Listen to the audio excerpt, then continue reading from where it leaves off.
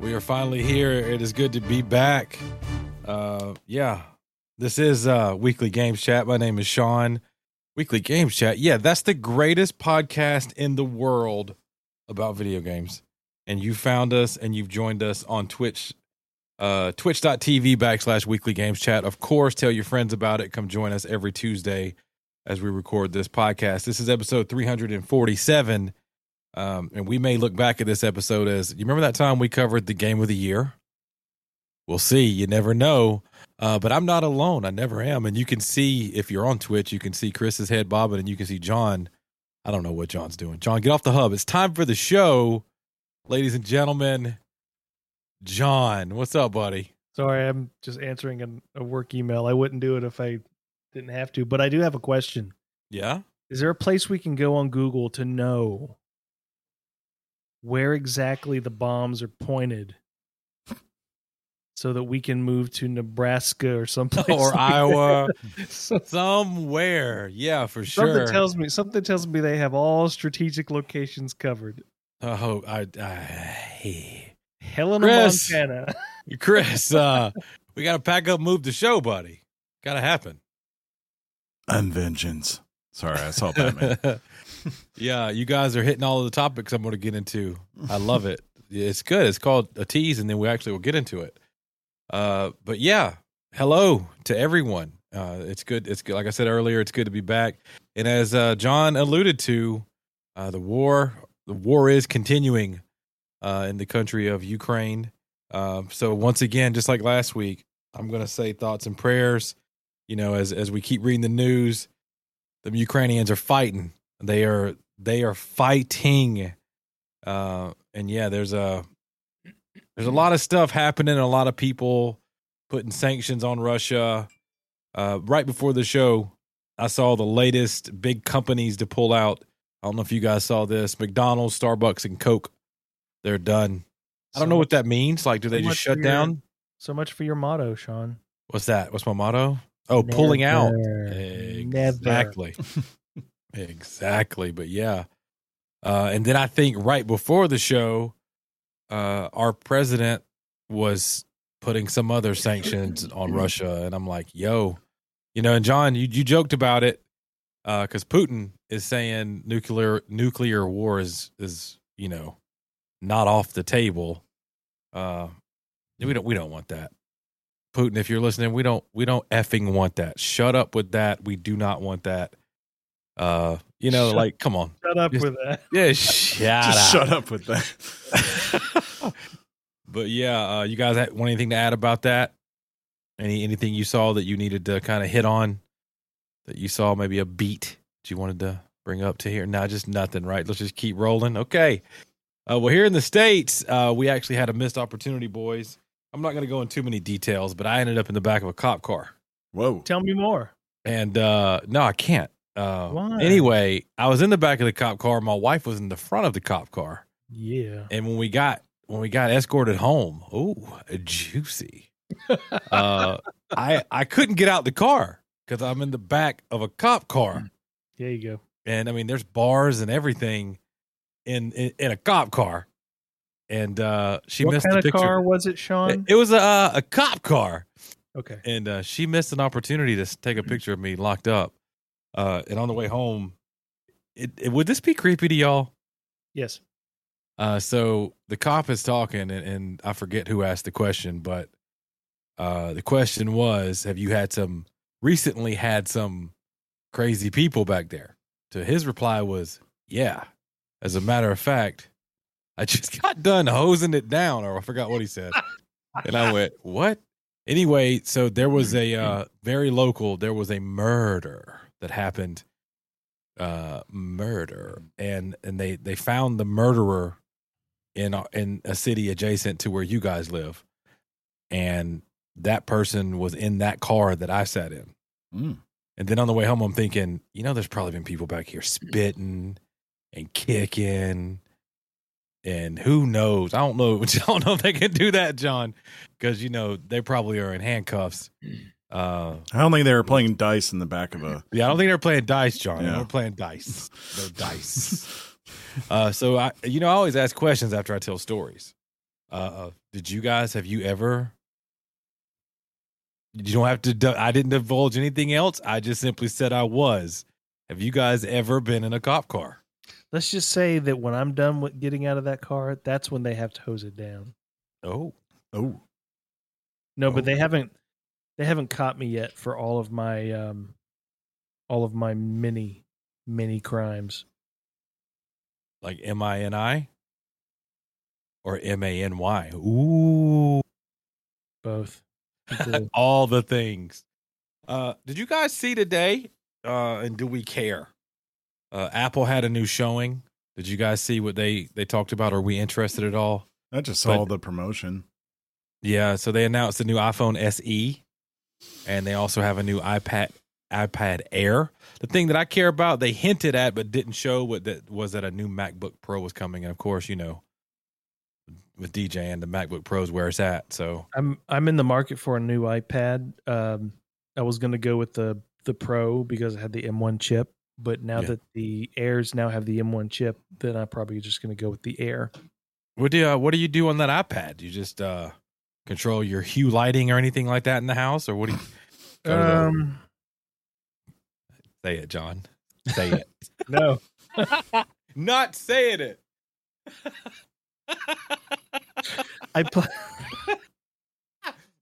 I play more Apple Arcade when I have an iPad, and plus I read comics on it.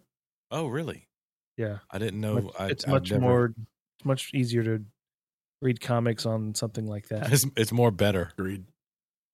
Do you have an iPad, Chris? I have the Samsung Galaxy Tablet. one. Yeah. Yeah. And I nice. use it for the exact same reason. That was the only reason I bought it, was to read comics.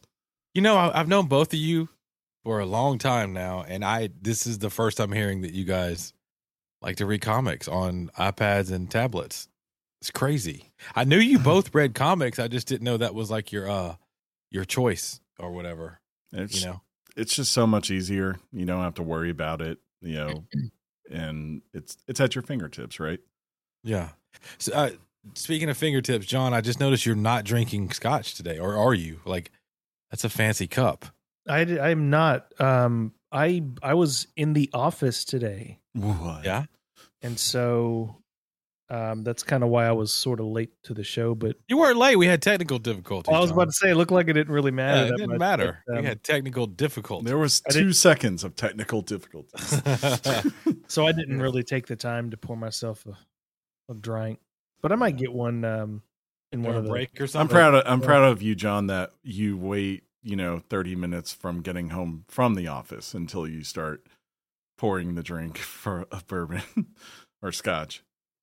Yeah, yeah, that's true. Well, look, this is more so, and I could be completely ignorant. I don't know if anyone who listens to us, say in Australia or Europe or anything like that, if you're experiencing this, but in the States for sure, it's kind of crazy because the gas prices, right? $4, John- 401 today. John mentioned he's going in the office. It's kind of a bad time because to just drive or do anything, and it kind of sucks because the weather is starting to get better here for the most part. It's going to start warming up, and we're going to have things like festivals that maybe open back up this year. I know I'm slated to go to a concert later in the year, which I'm kind of excited about.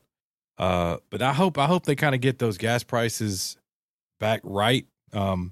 If Right. in the States, if you bring up gas prices, naturally it has the tendency to want to go political, and we're not doing that here. I'm simply saying out loud to somebody who listens, to Gary Gas, can you get the prices back down for me, please? Thanks a lot. Gary, He flips a switch. Oh, Can okay. you tighten that back up? Let's make that Like, we 4 Huh? a 3. Okay. Okay. And look, we are, and this is going to be in the midst of crazy weather too. I don't know if you guys saw this, but like last weekend it was beautiful, and you were thinking this is going to be good. Well, Mhm. no, because then apparently on our world map and specifically in the United States, Chris pointed out that we got good weather right now, but right above us, pull this map up, death, and then behind death, cold. So it's crazy how the joke is. So we're all from the Southeast, and you joke that you wake up and you have a hoodie on, but you have shorts and like some flip flops because eventually you can take the hoodie off and have a t-shirt on or whatever. It's insane. It really is. Any thoughts on anything I just said, boys? You good? John's tired. Chris is just making sure we haven't dropped frames. we had a new feature today. Hopefully we still do it. I don't think that was it, Chris, by the way. But that was gonna be next level, legit. Speaking Maybe it'll level, be we'll attempt it again next week. I might do some tests during the week. Boo. I mean, I have to add it. Are we keeping that on the DL until I mean, figures it out? I could try right now, technically, while you guys are doing things.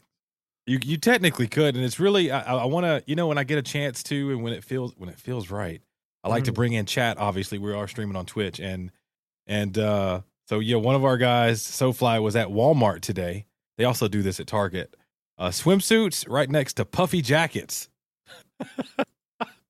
It's awesome how they got to do that, and everybody knows Acid Sugar. He was on the show a few weeks ago, and he is the proud owner of a indoor hoodie. Currently, that's what I'm rocking too, boys. I got an indoor hoodie on. John, you have some sort of fancy pullover. It had like reflecting lights on the side of it or something. I don't know. Did you know that? That's your little arm when you walk away. If you're riding a bike, lights could see you. It's a logo. Oh, cool. And Chris is just rocking a t-shirt because he's from Maryland and it's not cold here. It's fine. Everything's fine. Wait, he's from Maryland? I thought he was from England. Wimbledon, yo. That's all I know. Fortnights. Gotcha. I tried to back to games. I tried Fortnite. I tried to fix the thing, and now I think I might have hurt the thing. So, no, I don't think so. I think it's fine. Okay, yeah, it seems like it's coming back now. Yeah, I think it's everything's fine. It's fine. What's not fine is all right. So, John, you may not understand what's about to be said. Hopefully, you kind of can keep up. But the people in Seattle, okay, they may be sleepless. Ooh, see what he did there? The kid's a pro. Because a big trade happened today in the National Football League. If you haven't heard this, and you're a Seattle fan, first of all, tighten up because you should have already heard this, But their star quarterback Russell Wilson has been traded to Denver, the home of the Broncos, and Denver's given Seattle a lot of stuff to make that trade happen. So that's going to shake up the league a little bit. What's not going to shake up the league, and all you Packer fans, you're going to be happy because did you see this, Chris? I did. Aaron Rodgers, he's staying put in Green Bay. So everyone's favorite quarterback this year, Aaron Rodgers. Aaron Rodgers, Mr. Do you remember that controversy, John, that he did? What, the COVID thing? Yeah. When he did the thing, whatever. I wanted to save this piece of news for the kind of the last, and then we'll kind of go from there on shows and stuff. But this would be a good segue for that. John, I don't know if you saw it, but I know for a fact our friend and the man sitting right here in a t-shirt, Chris, he went to saw the Batman and he is raving about it. Chris? Yeah, it's really, really, really good.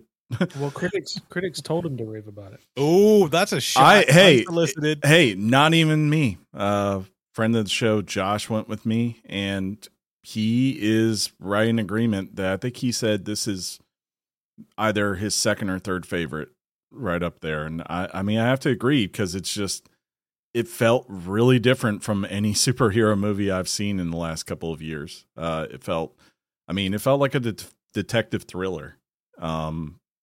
Just really, really great direction. Awesome performances all around. Colin Farrell. I know he's supposed to be involved with the show that they're setting up with Gordon. Jeffrey Wright as James Gordon. I have to say I never thought Gary Oldman could be replaced as my favorite, but I think Jeffrey Wright might have done it. Like he's a solid. Did he get it right? Gordon. Get it tight? Oh yeah. But even just down to the Batman itself, like actually for someone who's been a fan of the comics, the one thing that doesn't really translate a lot to any of the films, I think you could say, is there's not a lot of detective work. And the thing that's funny about it is within DC, at least, Batman is often referred to as the greatest detective. There's a couple of others who are in the conversation of that, other heroes within DC that, you know, gets kicked around. Are they as good as Batman? That kind of thing. But, you know, to actually see him pretty much the whole entire film trying to figure out what is going on. Why is something happening? You know, what is the next move of the Riddler? Those kinds of things. Wait, the Riddler's in the movie? Right. And Paul Dano too. He plays a very, very inspiring take on the Riddler that kind of reminds you, like, I think the Joel Schumacher version and you know, just classic Riddler has kind of always been a little bit of a punchline, but here Talking about like Jim Carrey? Yeah. But you know, here he's it's very much in the vein of like, no, this man is brutally smart and has plans and is willing to do anything to accomplish them. He does not care, you know, who has to suffer to make his visions come true. And it's a long movie, but it keeps moving, you know, and just really good, really, really good. I would say maybe if there's one thing lacking, you don't really get Bruce Wayne in this movie. He has scenes where he's got scenes like where he, you know, he's out of the costume and therefore he is Bruce Wayne at that moment, but you're not going to get like, you know, some big scene where he's going around like kind of cutting it up with supermodels and getting all the glam and all that kind of stuff. I'm out. He's very much focused on Now, John, see the quote that a reporter would take from Chris, it's long and it keeps moving. The Batman. It does. It's one of the few 3-hour movies that I could say I was like, okay, you know, I don't know what you would cut is kind of like how I felt. If anything, you could actually make a case for it being a little bit longer with some of the characters, but I think they're setting stuff up. You know, obviously, like I said, they've got this show that's supposed to be coming, so I think we'll get more there. But very interested to see what they do with this Batman universe. You know, well, you said set up, and it made me want to. This actually spawned a thing I wanted to bring up. Forgot to put on the intro notes. They're trying to set up, and do all of us have our Switches with Mario Kart? Because these savages in our Discord, they really think they can hang with us on Mario Kart. Like they're trying to get this whole thing up where they're going to play us and win. Do they not know how good John is? He came out of retirement from online gaming to come online and dominate Mario Kart. Just putting that out there. Is there just a quick question, not to sidestep you, Sean, but I sidestepped. Now we can get back right, John. Is there a end scene credit? No, there is a little nod at the end, but it's not a. Hey, this is when you tell John this is not a Marvel movie. Yeah, it's not. There's not like something post credits like that is going to be a scene that you watch. It's just more of like a little thing you could do if you want to. That plays into the movie. What the hell does that even mean? Never mind. It's fine. Yeah, it's probably fine. It's fine. Everything's fine. Hey, are you boys? Are you on something else that you know we'd like to kind of say? Hey, we're on this. If you're not, check this out. Well, I don't have to watch Batman anymore because Chris spoiled the whole thing. It's long and keeps moving. I haven't even told you everyone who's in it. Yeah, that's so funny.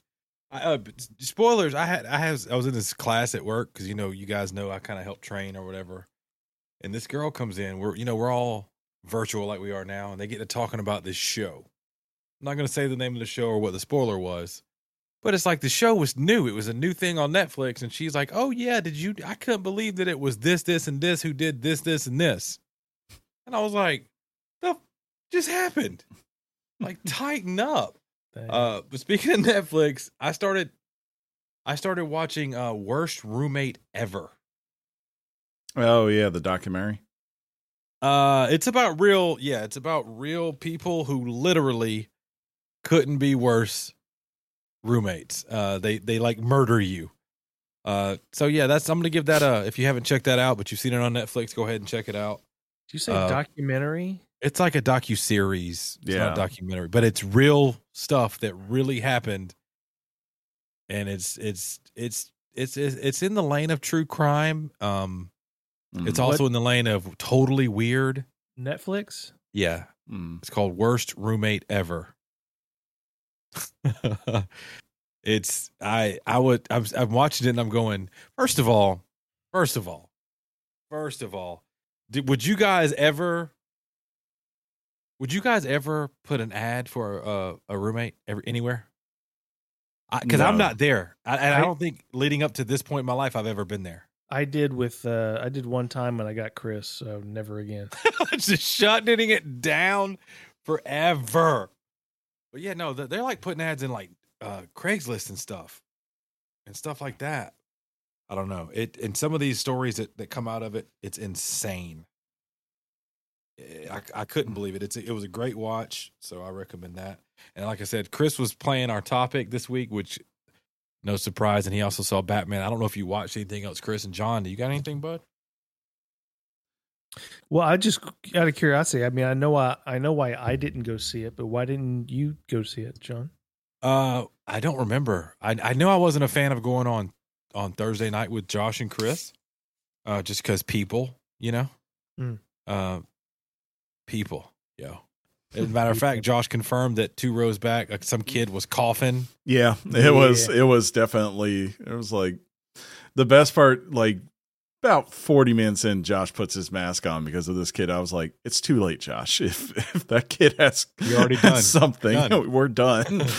It's not so much a COVID. It is. COVID's a big thing. I kind of still want to not be so close to people if I don't have to be. Yeah. Yet. Right. And I'm going to go to a concert and I'm going to totally be a hypocrite when I do that. No, I mean, I don't mind like concerts and sporting events. To me, I don't mind it for whatever reason. It's like you're outdoors or something, maybe. Like, yeah. And the music is blasting. Like, when you're at a concert, we're all connecting with the music, right? We're all there because we're passionate about the band or the act playing. And of course, the same with sporting. If like we go to an Alabama game, one side's going roll, we're going tide, Alabama, right? Those kinds of things. But when you're at the movie, everyone has different etiquette. Some people are just there because they're there with someone else who really wants to see it.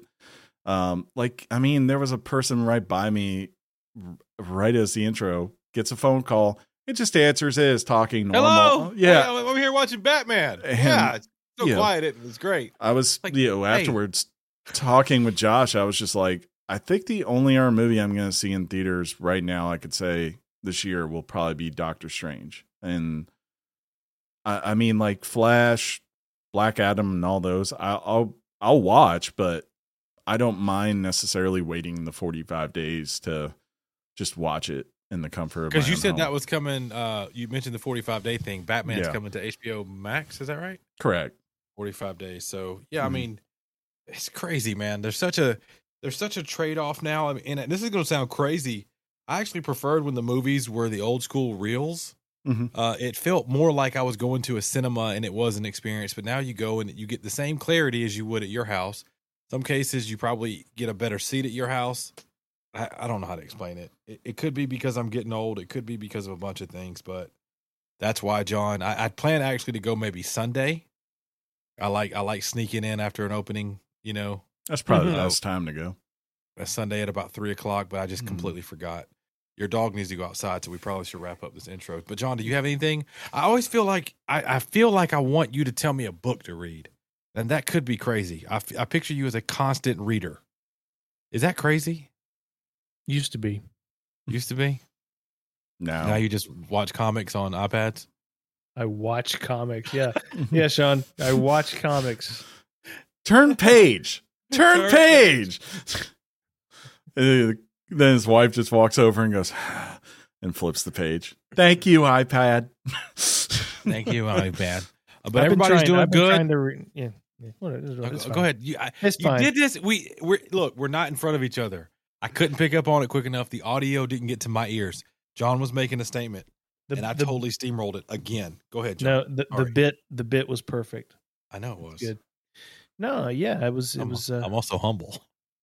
Jesus. Ooh, there's a dragon. It's hard. Hey, Kanye said it's hard to be humble when you're stunting on a jumbotron. I'm not quite there yet, but John's been on Kanye mode this week, John. Yeah, hardcore. Why? I love Kanye. Documentaries out for him. Yeah, Yeah. as an artist, I love him. And As an artist? Only as an artist? No, Only as an no. artist. No, Oh, okay. no. No. No. Yeah, I'm coming around on some things now. Do I think the man's eccentric and a little out there? Absolutely. But if you listen to him, you might be surprised. You might be surprised. Pete Davidson, I don't think is surprised. Pete Davidson, by the way, is great. Kanye, just a quick update for you, John. So Kanye released a song.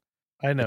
And at the end of it, he mentioned something about Pete Davidson. Mhm. And Pete Davidson, God bless him, everything that could come out that he could make a negative situation, you know, it could turn into. He spun it brilliantly, and he's had fun with it. And I guess that's why he's Pete Davidson, and he's funny. Yeah. So, there you go. I mean, what was it? Michael Shea did the same thing. Like, he was telling him, betray him and just cast him aside. And he just came back and started posting a joke where he's like, I would never turn on my friends at SNL for less than 10,000 K and some Yeezys and he's just going down the list. I still think you brought up SNL, and let's maybe end it here, because unless you got something, name a better moment on SNL Mm-hmm. than when Colin and Michael they have to write each other's jokes and they have to say them. It's my favorite moment every year, every single year. Though there has been some really good ones this year. This has probably been the best SNL season, I think, in a long time. I've been very surprised. Yeah, and Chris is still watching SNL. I've never been a SNL watcher. I watch moments, or guests. I think it's the better way for a lot of people to watch, is because, people don't sometimes, like, whenever they go, oh, it used to be so much better. If you actually go back and you watch the old episodes, you realize it's not what you thought it was, right? Like, it's kind of how it always is. Like, you do 8 sketches a night, maybe 1 or 2 of them are good, and every now and then you get a legendary one that just courses through time. And it's kind of that way here, where, like, this past week there was maybe 1 sketch I thought of all of them that I was like, that's pretty funny, like real funny. But that's just the way it is. It's very easy when you go through YouTube and you start going down, you're seeing the best of people for like 3 years. Then you start to realize, man, there was some really good content here. I will tell you this, and maybe we've been going. Yes, this is a good one, right? It's meaty and girthy, and who knows? We've played some really good video games recently, and I guess when it's all said and done and the dust settles at the end of the year, will this be a legendary game we're going to cover today? Mm. Who knows?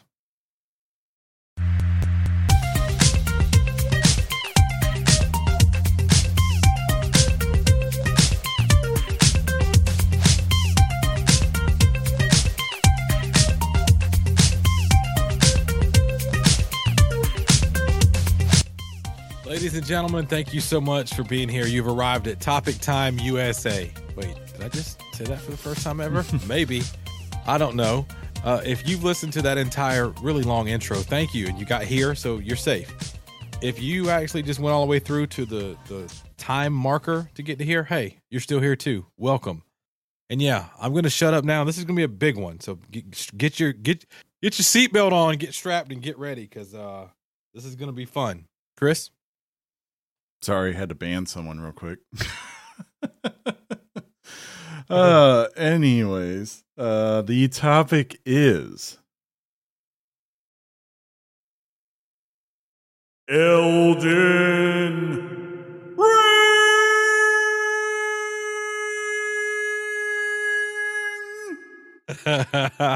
It feels good to say that out loud, doesn't it, Chris? What game is this? Yeah. Game handles pretty good. It's pretty It's good. pretty good. But I mean, like, I really mean that. If you're a fan of the show, if you know Chris personally, all of these things, this is a big one. This is one it's been on his radar, and he got to say that's the topic. That means he's played it. That means it's tangible. It's here. I've played 105 hours of it. Dude. I'm going to go ahead and spoil it. I saw your level today. Yeah. I was watching your stream. Can I disclose what your level is? Go for it. It's 129. Oh no, So- they got 130 now. So, Chris, are we concluding from that the only thing that From Software had to do to get you to finish one of its games is make it an open world? Yeah, pretty much. Wow. Yeah. That's a shot, and I like That it. was not a shot. It felt like a shot. Yeah, I mean, it's fair to say like the biggest difference in this, if you want to just get right into it, from the previous ones, which I believe, like Sekiro, I really do want to finish. Like that is one I'm just like I don't. I consistently go back to every now and then. I start to work on, and I'm just like, oh yeah, that's right. We gotta learn this all over because there's certain like the what's the one counter, John? You know what I'm talking about, like the special counter move you have to kind of perfect, especially for the bosses. It's stuff like that, right? That I'm like, I haven't done this in over a year. Where you got to get good on that. But when you take the Dark Souls, the Bloodborns, and all of that, the one thing I would always say is there's numerous things that I think can get in players' ways to why they won't get into these games, even now with this. But for someone like me, the one thing that was always getting in my way was getting to, say, a boss or just a hard zone. And John, you know this because you played Sekiro. Wait, I beat Sekiro. You did fine. But that point of like where you're right here and you're trying to level and you really can't go back and level because it's not going to give you enough XP to keep going up to unlock new things. And really, you just have to keep running this gambit until you finally feel good enough where when you get in there and take on a boss, and that's really all you could do, right? Like you go in there and you just keep running the boss again and again and again, trying to figure out its moveset, right? Its gimmicks, whatever, and what's the best way to approach it. Sure, you can watch videos and guides of people like, this is how I do this, right? But you still got to do it yourself, and it's very different. John can attest this, I'm sure. It's very different from watching someone on YouTube go, you want to go in here and do this and do that, versus actually like doing it when the boss is coming straight at you with something that will kill you within 2 hits if you screw up. Now, see, John's cool at watching those videos because that's where he learned to be the ogre. John relayed that knowledge to me. I'm the dummy with the YouTube videos and can't do what the person said. Right. But here, if you do ever get that point where there's a boss where for whatever reason, you're just not clicking in that moment, like maybe today is just not your day. You're not on top of everything. You can just go down Torment, right on out and do 100 other things.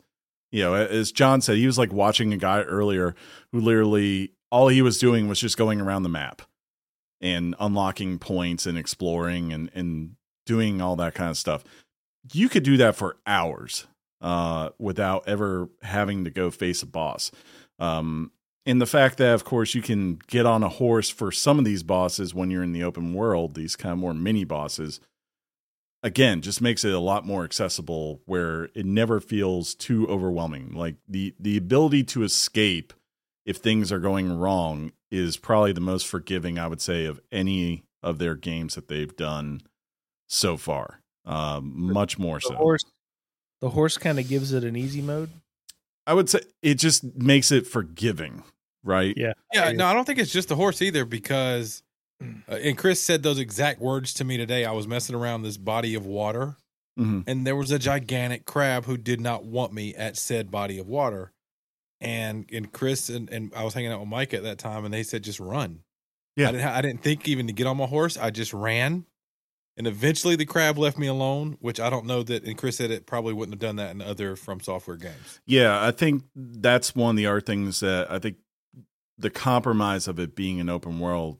Like before, when you were going through these levels, if you ran into a knight, and knights in these games are always kind of like, God, because they could just be a pain. They block everything. They parry you to death. They're long shields and stuff. Yeah, it's terrible. And they do tons of damage.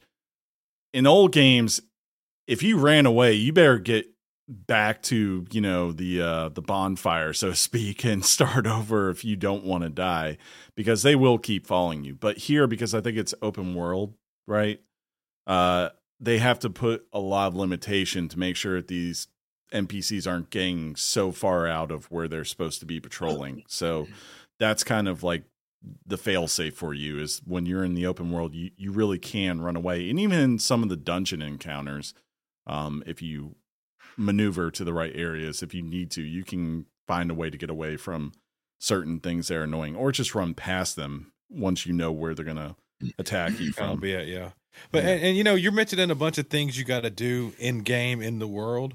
I think there's no better person than you to kind of say what would you say your main purpose is, right? So there's an intro video that kind of highlights, and it was very, to me, and you can elaborate on this if you feel like it's true. It was very, Lord of the Rings like, to be quite honest with you. Yeah. And that was a pretty cool intro. I got to be quite honest. You want to set that up? Yeah. So the idea is that you're what's called a tarnish. And before, in this olden time, there were these great lords who were equipped with great runes that were supposed to basically unite the Elden Ring and kind of banish this evil from this land. And when the time came to, they kind of just turned away from it, right? And took their runes and have since gone off to kind of live their lives. I think it's like 7 total lords that have them. And so your idea as the Tarnish is that you're going to hunt down these 7 lords and get their runes back so that you can actually reforge the Elden Ring, and I guess in turn save this world from whatever evil is kind of befalling it. But while that's in there, and there's definitely a lot of story to it that you can uncover, that's not the real story. And it's always been this with From Software games.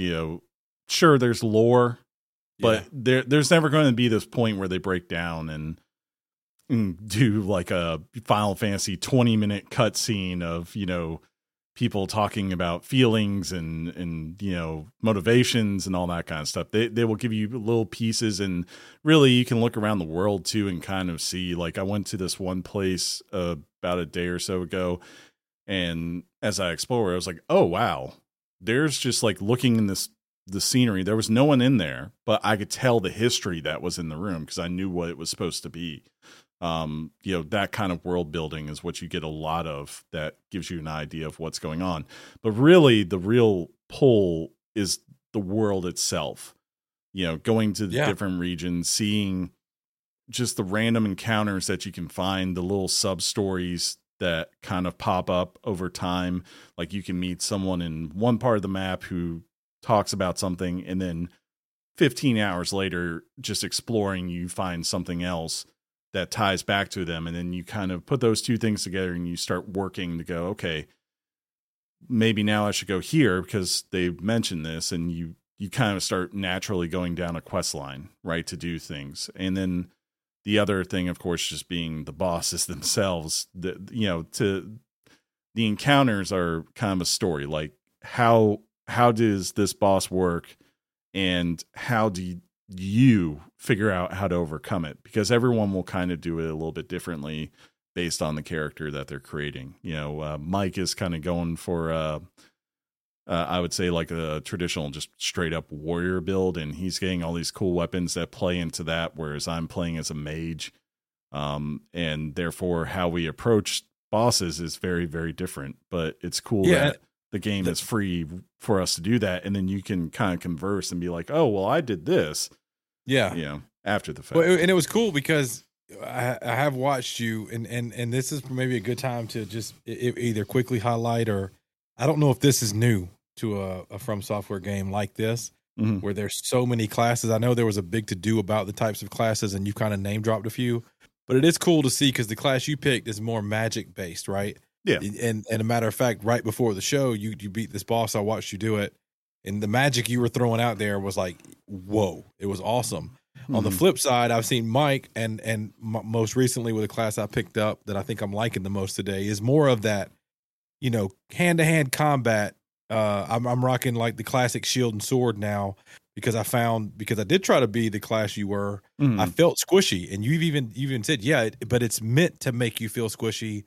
Because Correct. you need to be, if you're going to be magic, you don't need to let them hit you. Yeah. That's not how that's supposed to be. But yeah, so if you wanted to riff on that, maybe I got the classes pulled up. I know there's 10 classes. Is that something that's always been in the game before? They have, I know Demon Souls is like that. yeah, Demon Souls and Dark Souls. There's a little bit of variation to Bloodborne, as far as not so much like you're always a hunter in that, but it's kind of like what type of weapon do you want to use is really the big difference in that.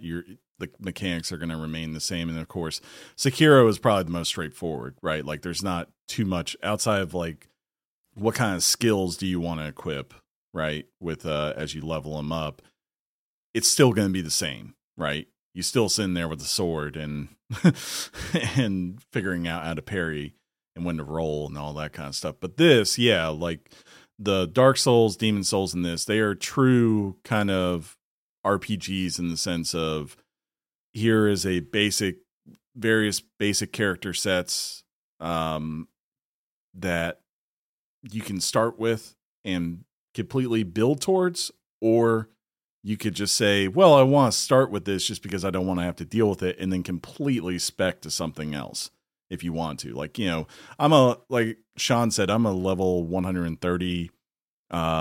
There is a point in this game that you get to, it's not available for a good bit, but once you get to it, if you want to, you can go respec. And I've done that a couple of times now because mainly for farming, for leveling, I've gone back and said, this one weapon I have is just way more effective than sitting here and casting spells at all these enemies. I can clear the room 10 times faster if I'm using this sword, right? So I respec, I make sure I have all the stats necessary for the weapon, and then I go through and do it. When I'm done, I respec back to, what I would call boss mode, Chris. And that's a very, very different thing. Like, but even right now, if I want to, because I've collected so much in terms of gear, if I wanted to level other types of gear up, I could go look at what the traits are that really boost those things and then completely respec to something different and start playing that way if I want to. So what are your two traits that you have to focus on? For me personally, as a mage, it's intelligence, and then mind, which mind basically just controls how much mana I have to cast with, and then intelligence boosts magic output overall. Faith and arcane are they're tied to magic, and you can do those if you want certain types, but I've pretty much just stuck with what is the base core. The cool thing that they do, like say for Faith, for example, I think it was Mike that said he wanted to either control dragons or call dragons, and you need Faith to do it. Yeah. I like how they tied those nuances to those things that you need to do, and it's been a pure joy because everybody in our little group got this game on launch. It was a big launch. It was a big deal. Yeah. And you, myself, and our friend Mike, we got it on Steam. John, he did a massive power trade in and got 74 games, and even in the future, already paid for, and he got it on PS5. So, John, I know you got to play a little bit. We've all had some life stuff going on. What is your how's it run on the PS5? Because I know Chris, I'm going to be able to ask you that question. Chris has had a dream run on PC. He's got a really good PC. But you didn't have like what me and Mike ran into is what I mean. So yeah. John, what was your take on how it loaded and all that stuff? Load times are great. Everything's loading everything's pretty snappy on the game. Haven't seen any real frame rate dips. I will say I need to I need to stick it in. Yeah.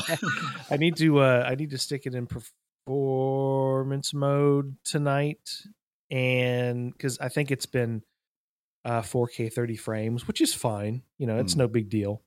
But it's one of those. We were talking about it earlier in the week when you guys actually.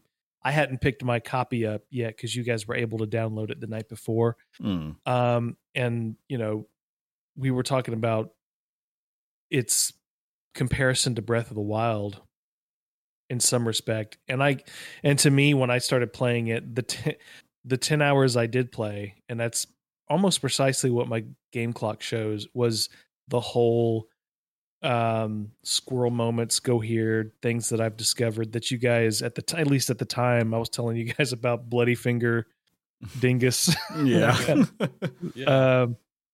So my initial perspective on the game is just it's very I will say this: if you've beaten a From Software game, it doesn't matter. It doesn't mean that you've got this for the other ones, because this one's very, like Chris was saying, Sekiro is very unique in and of itself. I would say this one is probably more Soulsy than Sekiro, although the environments and the people you interact with remind me a lot of what you interact with in Sekiro, but that could be a From Software thing. Yeah.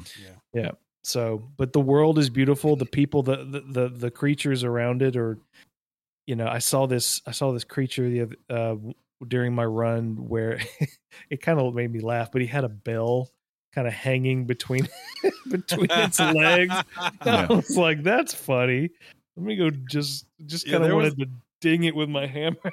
There was and those are funny, and I'll squirrel with you real quick on that. There was a character, it was today, I had to get to, and when I got to him, I'm going through like this total Dark Soulsy vibey type scenario. There's like something on fire.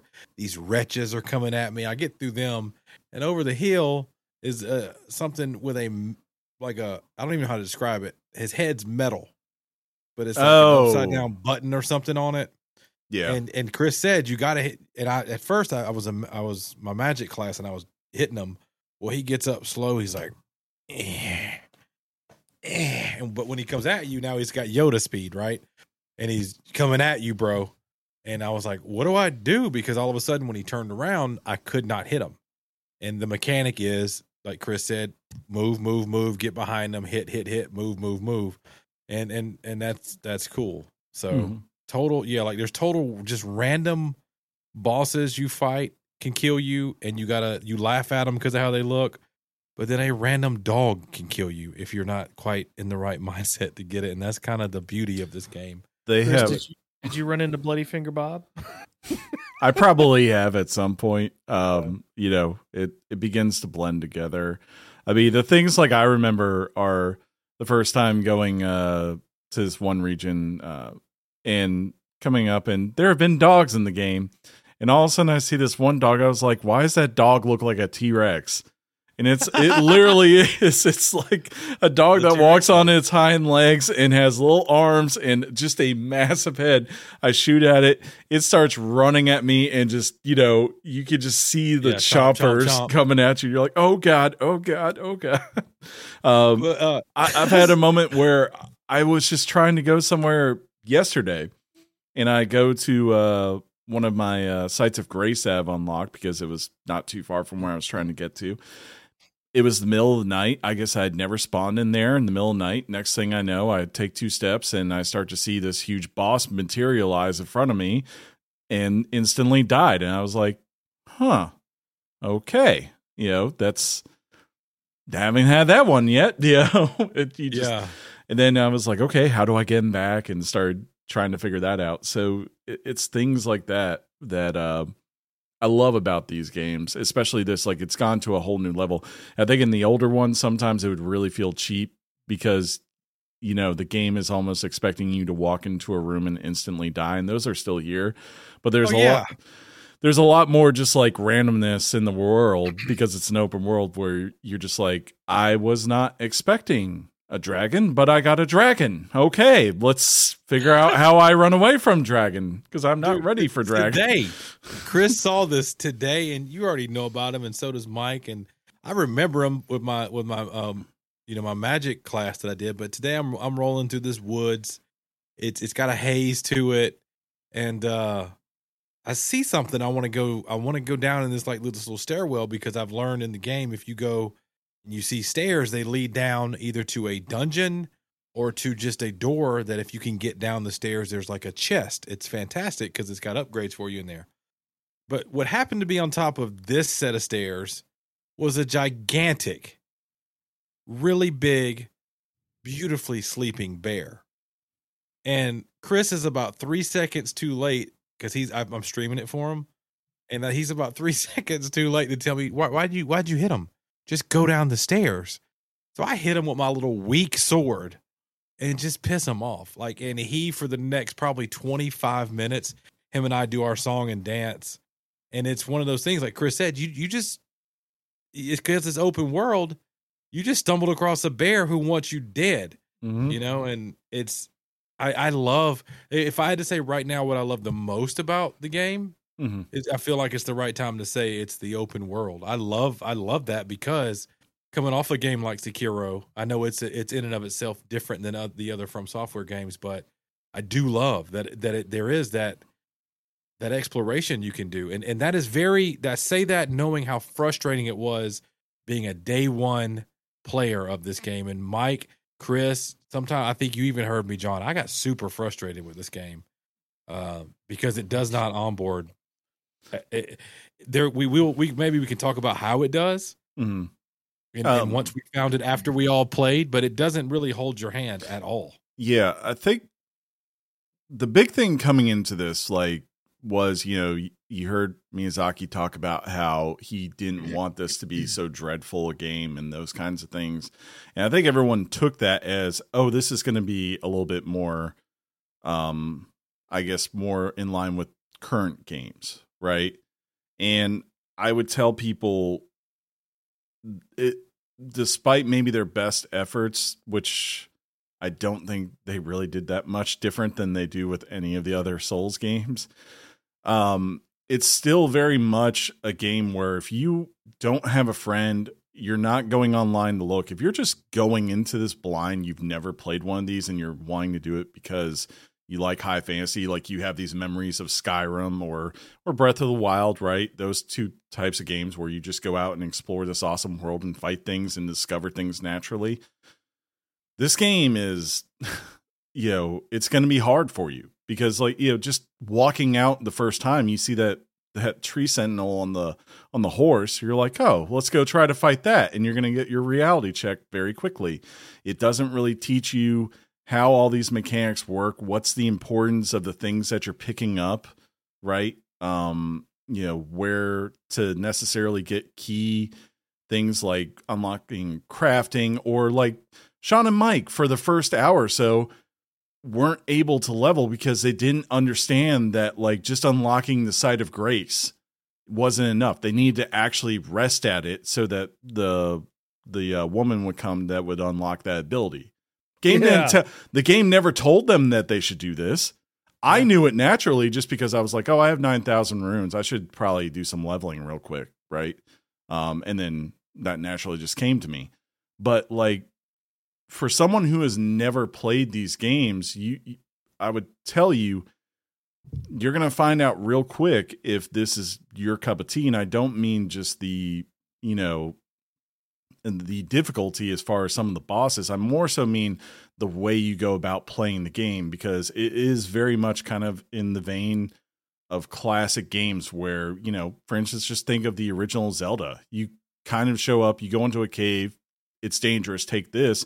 There's nothing guiding you in that game, right? You just go up and you start looking and you go here, screen keeps moving. All of a sudden you see a cave or, what looks like to be a dungeon. You go into it and next thing you know, you're into it. And it's kind of the same way here, right? There's never a point where someone gives you a quest and says, go precisely here. Here's your marker. Here's your waypoint or anything like that. There's not some, even like Breath of the Wild, where you have that opening couple of hours in the upper area before you actually get, drift down to the main map to go explore, where they kind of do a lot of explaining of here's how you cook food. Here's how, use your different weapons and all that kind of stuff. So I would tell people there's an online community of people who really invest in these games. Fextra Life is really, really good at what they do. And there's no shame in going out there and researching it, because I would tell you, if that's the only thing that's holding you back, what you're going to find is once you get past that initial thing, if you can get past it and you can deal with the fact that you're going to die, that's when you start to see their magic. When you get to those bosses and you're just like, that is so cool. Like the character, the design, the things that they'll do as they transform in the battles. I mean, like the Godric is an early boss in that game. And when he gets to his second form, I was just like, they're doing this. He's okay. And it was so cool. Dude, I don't want to spoil it. A lot of the things you run across, I can't think of another word. And if there is one, you guys help me out, but like epic, right? Like I'm strolling down on the south side, chilling, and I'm going to this like castle. I'm thinking I can go explore this a little bit. And all of a sudden I hear just this sound effect. I can't even do credits, like, oof, and you just hear boom. And there's a gigantic bow and arrow being shot at me. Mm-hmm. And I mean, that's just he's not even a hard boss. I don't even think he's considered a boss, but he can one-shot you if that arrow hits you. And so now you have to think, from a mindset of how do I get to that guy to make him stop doing that? Because that's devastating, or another, not really a boss, but the first time you see him, or at least the way I did it, and I think most players would, I call him naked, dirty hair giant guy. Oh, the trolls? The trolls, yeah. So they, the first time I saw one, homeboy just jumps off of a ledge at me. Mm-hmm. And I was like, we're doing this? Not even a boss, just a troll in the way of where you want to go. And you're going to die the first time you see him, because you're like, okay, I got a little confidence. I've leveled up a little bit. Let's see where I'm at. Mm-hmm. And the skills that, they're in the middle, like I mentioned, from a dog up. It's you have to be on your game in this game to not just slip up and just die. It's kind of cool. I kind of enjoy it, and coming into this, I don't think I surprised. Well, maybe I did. I don't know, but I surprised a lot of people potentially by saying I was very excited about this game, and it was my most anticipated because I was excited to see where I could go in an open world From Software game that I thought might be like Sekiro a little bit, but also like something I didn't know. And initially stumbling out the gate, I was frustrated, Frank. Like it was rough. It was rough. But part of that was because of my launch, and kind of circling back to that. We did the preload thing. Everybody loves a good preload, John, on Steam, and I was the one. So there was 3 of us. I was the one that had some issues. Yeah, we still don't know quite what those are. We think we do. We thought it was and here comes the jokes, right? The anti-cheat thing wasn't clicking on my end, and we don't know why. So I was the first one to really kind of be held back. I see Chris's face, the screen's glowing. He's just like, it's here. I'm playing the game. I love it. I was like, Mike's, yeah, Sean, that's terrible. Oh, yeah, look, is that a bear? And Mike's playing the game, and at first I'm thinking, this is it. This is the game that's got my AMD card. This is when I go, dang it, I should have went NVIDIA. But it may not have had it. I don't think it had anything to do with that. I don't know. I think it was, there's been, I guess it's the same anti-cheat software that Fortnite uses. And whenever it came out for Fortnite last year, there were people that had a lot of issues with it. Because I guess anti-security software on PCs is not too friendly with it. Let's just put it that way. Yeah, I don't know. And I don't have like an auto bot or nothing on my PC, you know. What game was it that I downloaded and it just destroyed my computer? Total Warhammer? Yeah, I think so. Yeah. Dude, destroyed my computer. It was hilarious. But man, I got to echo what Chris said. If you go into this knowing that it is going to be hard, but you do have that beautiful open world to literally just explore at your leisure, that may be hard to swallow for you if you're a gamer that is used to saying, this is where you go here first, start your adventure here. But like Mike, and we're bringing up his name a lot because he's been with us on this journey. Mm-hmm. Mike did this, and correct me if I'm wrong, Chris, you played more with him. He just hopped on a horse and started going. Yeah. Like, he's done, 2 characters. Cause I think he started out on one and he was like, I didn't really like this. I want to switch, which I thought was cool. But yeah, like when he first started, he was pretty much just going. He got to so many regions before I ever saw them because he was just going and finding sites of graces and unlocking things where I was kind of just going like, must grind, must get stronger, must go beat boss. You know, I was in that Dark Souls mindset, I guess. Yeah. But you know, the thing is, there's nothing wrong with that, right? Yeah. Like you could have that mindset and you're going to have a great time if that's your thing. Until you all of a sudden run into a random boss and then you might have to run away or else, or prepare to try. There are going to be people who relate to what I'm going to say, and there are going to be some people who can't. There are some people who love the challenge of fighting bosses that are super hard and are willing to do it over and over and over and over and over and over again because they know the feeling of defeating that boss. Mm-hmm. I like getting to that feeling of beating the boss, but I don't necessarily love dying over and over and over and over again. Mm-hmm. But I feel like this game, and you know, especially if you've listened to this show, it's not on the level of hardness of Sekiro. And Chris, I think, highlighted that early on. Yeah, it's not. But if I had to say, hey, Sean, what do you like more? Do you like the fact that you got an open world to explore, or do you like the challenge of the bosses? I think the open world edges it out for me because I can kind of see a bunch of things that I don't know that I would ever have seen if this was Sekiro, you know, or if this was a Dark Souls game that doesn't allow me to do this. I don't know how far I could go. Mm-hmm. But I do love, like you've said so many times, you can just kind of have your own way. It's that water cooler game again. What I mean by that is how we used to do with a Zelda game, where if we were going to work physically and we'd be in a break room and we were all 3 meeting up, we'd say, yeah. And like John would be like, hey, did you see Red Finger Bob under the bridge and whatever his name was? And I'd go, and last week we said, no, what are you talking about? You know, or you know, Mike did something the other day and you're like, huh, I don't think I ever saw that. Yeah. Mike, you know, because of just the way we explore, like Mike is going to places, parts of the maps that I haven't been. And then sometimes he'll come across things and I'll be like, oh, I've been there and maybe try this or whatever. And that's what's so cool about it, right? Like where I could just be like, if he was going like, you know, just another moment from the other day, I was exploring and, you know, they have those air pockets where if you're on Torment, the horse, you can jump up and it will kind of boost you up. It's really cool. Yeah. Super cool. I wish there were more of them, honestly. But, yeah, you know, I think that's kind of, for the most part, they're trying to keep you away from certain areas until you're ready for them. But I just go up and I land and all of a sudden there's a boss in the middle of this crater of this mountain. And, you know, it's like it's charging at me full strength and I'm trying to figure it out. And, you know, it's those kind of moments where you're just like, I'm on top of a freaking mountain with this giant boss that's just trying to end me.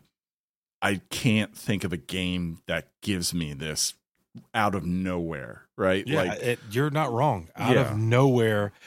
It really makes you feel like, so you're a human. Mm-hmm. Imagine finding yourself in a I have to not die moment and how you're willing to fight. And for an instant or for a few moments fighting a boss, you feel that. And that's a cool feeling to know what have I learned? What is my best move? Do I just hold my, do I hold my stance? Do I just dance with them? When do I have my opportunity to do a thing on them? It is a great feeling when it comes to those, those epic fights. And the scenery, you painted the picture of the mountain and everything and the crater. Like, some of these scenes, they're amazing. Yeah, they really are.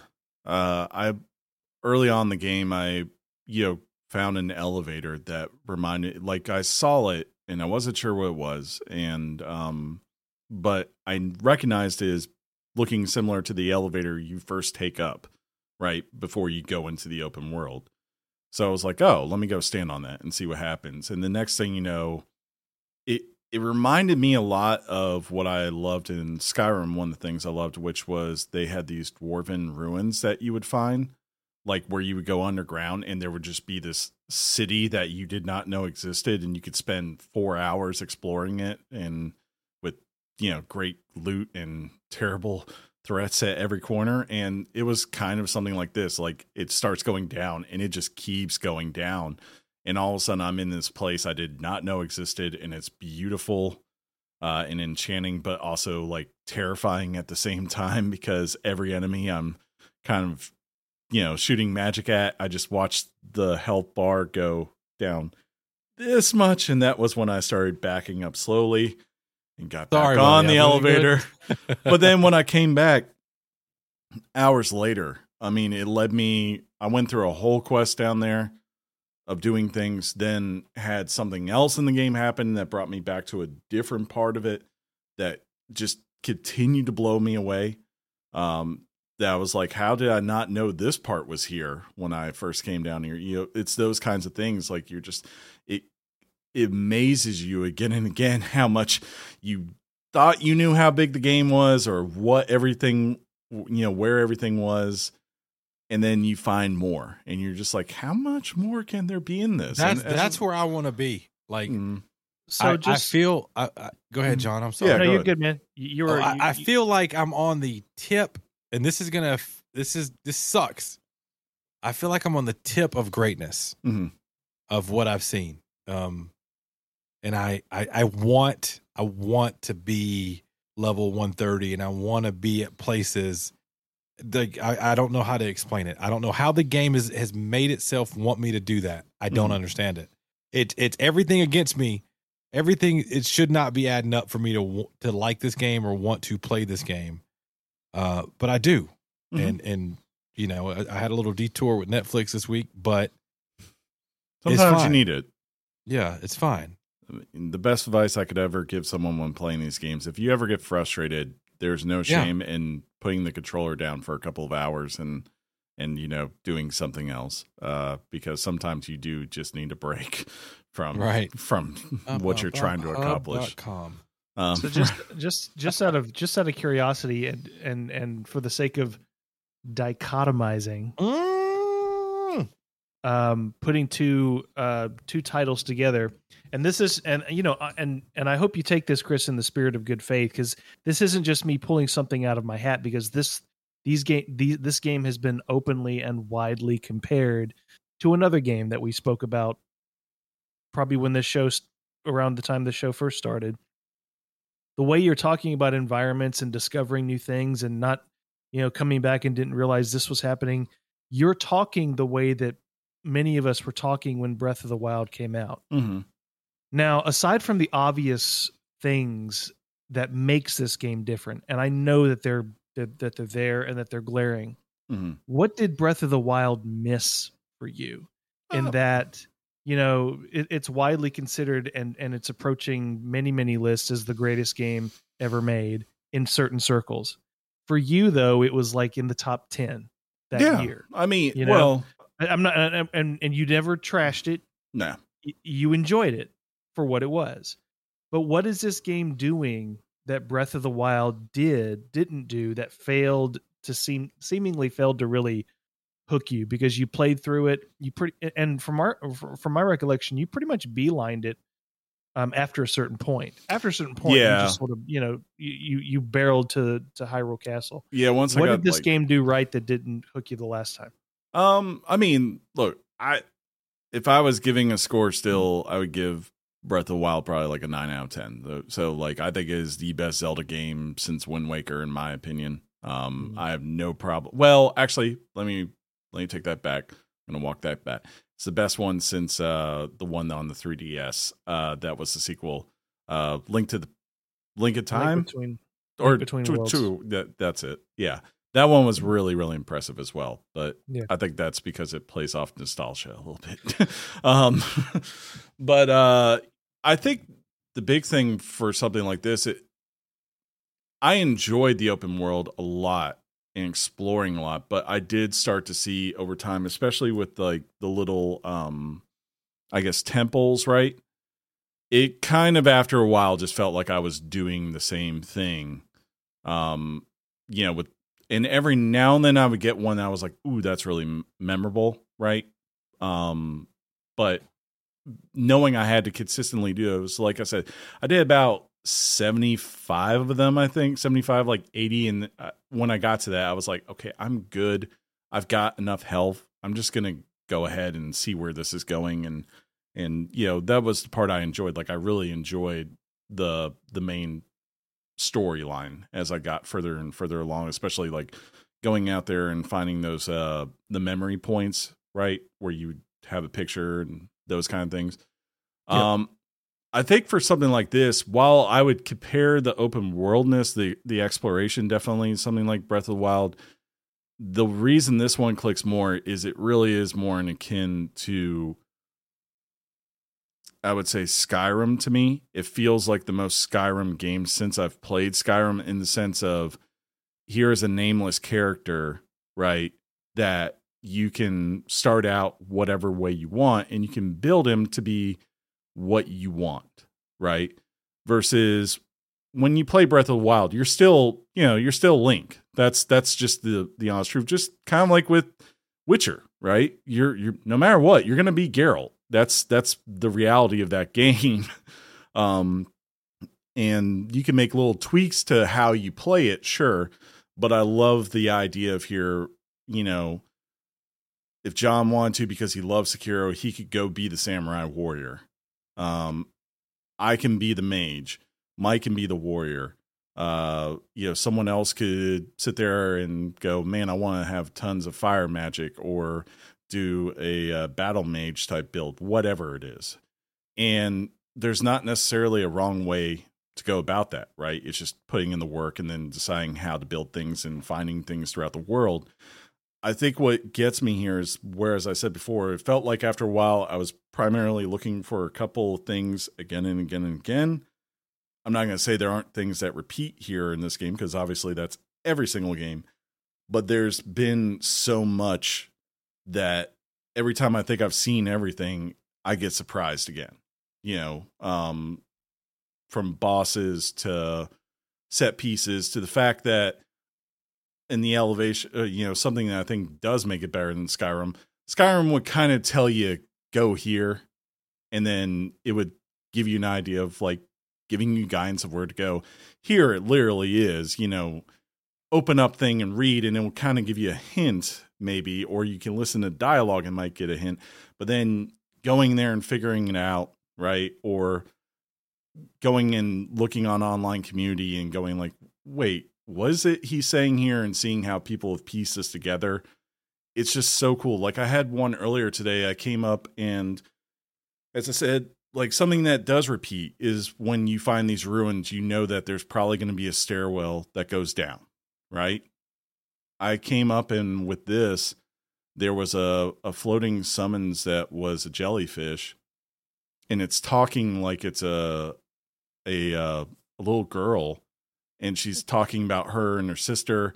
Her sister had always promised her that they would, look up at the stars at night and things like that. And what I have to do, it like took me a minute, because I'm like looking at the bottom. There's like a door and I can't get through. There's a barrier preventing me. I'm looking everywhere.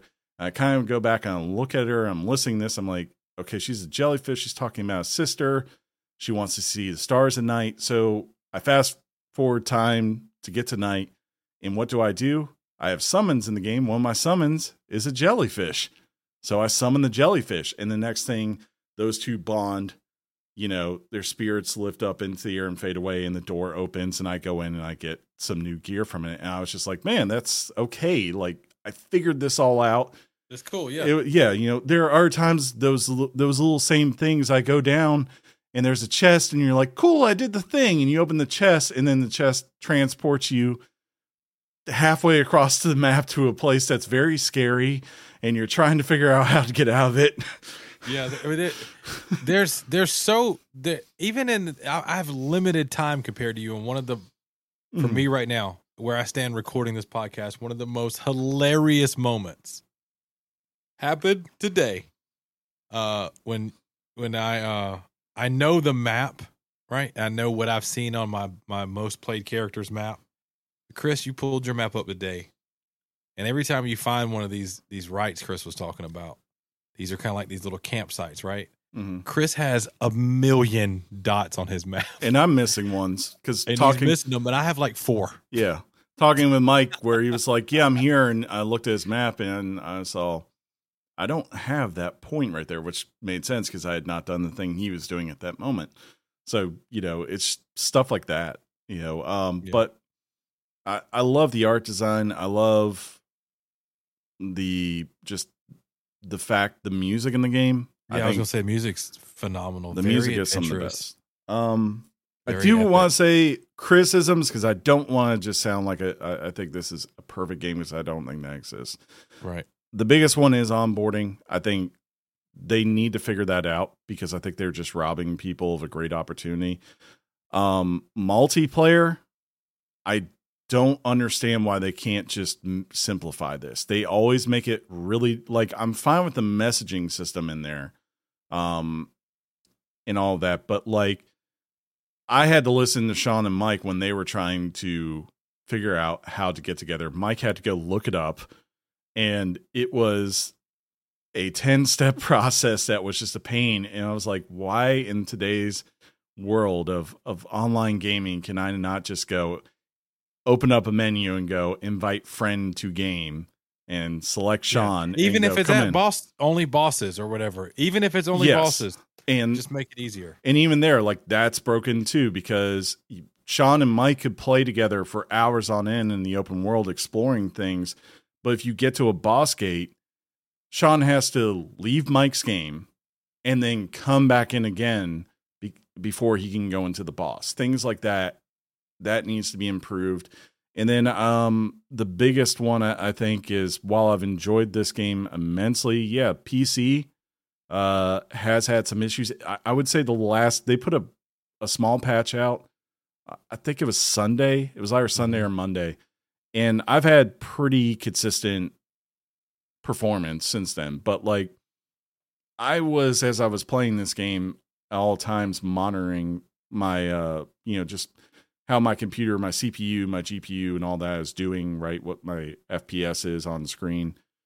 And even though my GPU is not being taxed at all, like it's primarily ran at between like 30 and 40 C, I'm just watching, I had points where I would just have so much stuttering frame rate that would lock me up. And then I would be jumping around trying to get to things on Torment as this is happening. And when the screen catches up, I'm trying now to not go off a cliff because of the way it's reacting. So, you know, and it surprised me a lot because John, I think you played Sekiro on PC.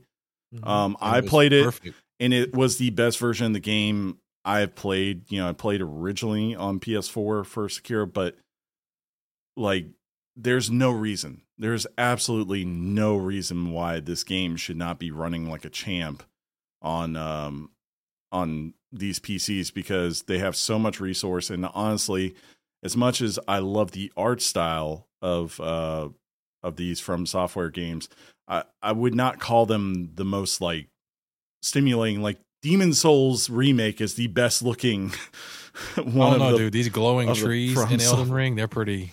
They're pretty. Well, see, that's how they get by. They have great art, but like they're compared to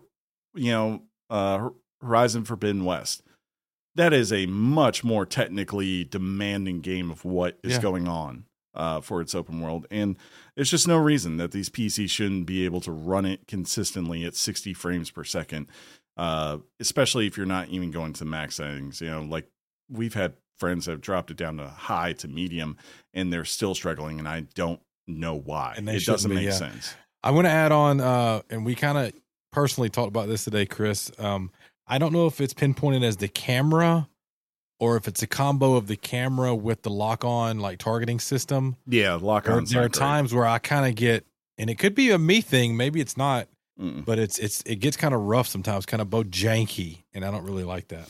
Yeah, it doesn't always do a great job of figuring out what you're trying to select, even if like you're looking up at it. If you're looking up here trying to lock onto an enemy and there's an enemy beneath the stairs, if the enemy beneath the stairs is technically closer to you, it's going to automatically lock onto that. And that's frustrating, especially if, you know, like you're someone like me who's a mage and you need to consistently lock onto things. And I found also the way that you can kind of cycle through locking on, they use the right analog stick. And you play this game with a controller, even on PC, right? I hope so. That stick, for some reason, as a gamer, you tend to want to move a lot. Mm-hmm. But when you move it, when you're locked on, all of a sudden you may now be locked on to another enemy. Sure. And you're wondering why you're dying. But yeah, there you go. There you go. I mean, this dude, you just talked about Elden Ring on a podcast. One game came out this year. We actually got one that released. So we can stop because we can just come back January for our goatees because that's awesome. Awesome. Are you guys going to do Richards? How do you feel? I'm going to do one. I think I put enough time where I can do a Richard. Okay. But I'll do a caveat, obviously. And John, I think he's going to pass. He's going to say he hadn't put enough time in. He's going to be a point guard and pass the ball. Yeah. He's going to John Stockton it. Yeah. We'll be the Karl Malone. You want to go first? Yeah, I'll go first. Yeah. I mean, see, Chris is he's the king of played so far. I mean, I don't know if you guys remember this, but Chris took off work on a Friday and a Monday, and boy oh boy did he have a good time. And yeah, even coming out the gate, and I've had some issues. I don't know quite why, but you know, it's not good to hear that everybody's having issues, but in a way it is. So you kind of go, hey, at least it's not just me. Mm-hmm. Whatever. But this game I was very excited to play the game, and I still play the game today. That should speak a lot, because once I got to a point with Sekiro, guys, you know, I shut it down. I was done, and I'm not there with this game at all. I really, really enjoy it. And I mentioned earlier in this review that I feel like I'm on the tip of an adventure iceberg that once I get to that tip, it's over. Like, I'm going to keep going and keep wanting to do more and stuff like that. So we've made a habit, and it's okay that we do this of doing where we're at now reviews, you know? And where I'm at now, I got to say the game's an 8.5 for me. That may seem shockingly low for you, but understand where it's coming from. This is coming from Sean, who's playing a From Software game, and despite its challenges from opening day to now, he still thinks it's an 8.5 with room to definitely grow, and that's kind of where I want to leave it. And I think if you are a fan of Dark Souls or games like that, you've probably already got this game, but if you're on the fence about it, I don't think you'll have a regret in the world by purchasing this game. And I hope you have fun, and remember there'll be challenges, and don't break too many controllers. This game is a 6 for me, 6 out of 10. Sounds legit. Yeah, Sounds you know, legit. I'm controversial. No, this is 10 out of 10. I think when we did our preview, most anticipated, this was third on my list, with God of War being second and Starfield being number one. And I think Starfield had earned that right to be number one, because the Todd father has earned my respect. Not the Todd father. Right. We always trust in the Todd father. But I will say this. I mean, I will be very surprised when I finish this if it is not in the conversation of like one of my top 3 games of all time. That's big. Like, yeah, you know, Skyrim had always been to me the masterpiece of high fantasy, and I feel like this is finally we're going to the next level of what this can be. And I'm not saying that Todd Father doesn't have a shot to get back into this, Right. but Right. I hope he can bring it, and I hope Starfield's, able to do something just as amazing as this. At the very least, I just hope it's a really good game that I enjoy playing. But I cannot remember the last time I've been this surprised that this pulled me this much as I've kept going, where I was like, oh, this will probably be like a 45, 50-hour game. And, I'll have moments where I get frustrated and other moments where I, am amazed. But I mean, there was a moment last night where, and I think I sent Sean a pic of it on there, where I was on top of this mountain and I was looking at the path going through. And I mean, as someone who every now and then has been known to go, "You shall not pass." Okay. I literally in that moment felt like I was Gandalf trying to go across the Misty Mountains in Fellowship. It was that kind of thing to me, where it just looked so cool and epic. And I knew whatever was on the other side of this thing was going to be challenging.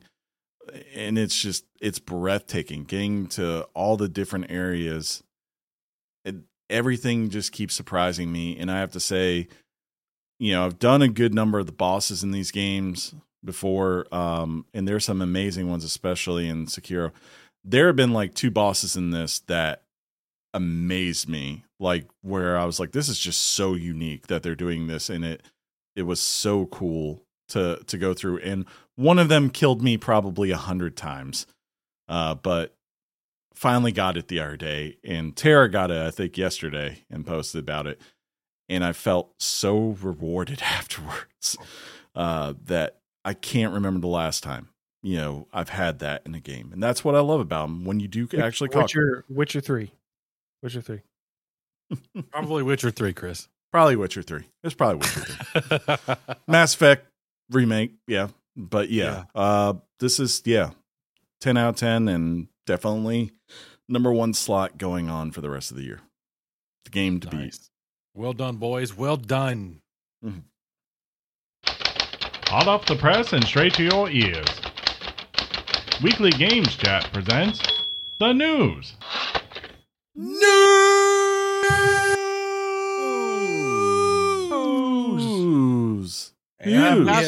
I've got the scoop of the century, see?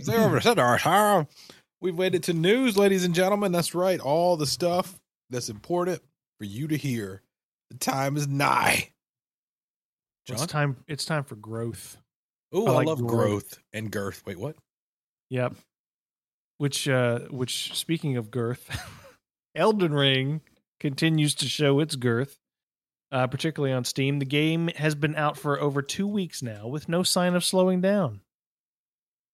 The game has overtaken New World to become Steam's 6th biggest game of all time by concurrent players. It has now peaked at 953,426, which pushed it past New World's 913,634. The game has not dropped below 500,000 concurrent players since its release on February 25th. That's impressive. That is impressive. Largely because it's not a true multiplayer game, in my opinion. I think that's impressive. Yeah. Am I wrong in that? No, I mean, it's impressive because like the only thing that's even comparable to it in recent memory is the launch of Cyberpunk, right? Where primarily single player game where you could play it on multiple systems, right? It's not like, say, Lost Ark or New World, CSGO, where you can only play it on Steam. As far as users, so you're basically getting a true player count right then and there of how many people in the United States are playing it. And it backs up because I think they, the British, as far as games, media and all that, they put out weekly sales. And of course, Horizon was number 1 the week before. Elden Ring was number 1 last week. And they said it basically sold 2.5 times as many copies as Horizon had, and it was the biggest launch of a non-Call of Duty or FIFA game in England since Red Dead. So, he just had to bring up Red Dead, didn't he? That's what they said. I just, I'm just quoting them. But, who are they, Chris? Game Biz Industry, I believe is the site. But yeah, so it's widely popular. I did not even think this would be this popular when it came out, So, congrats. I kind of did. The hype was real. Yeah. I don't know. I just figured there would be enough, like a bunch of people go like, oh, that looks interesting, but then would be like, I don't want to go through the pain of a From Software game. But obviously they are. Well, there would be some people who would say that same thing about the release of WoW's newest expansions. Mm-hmm.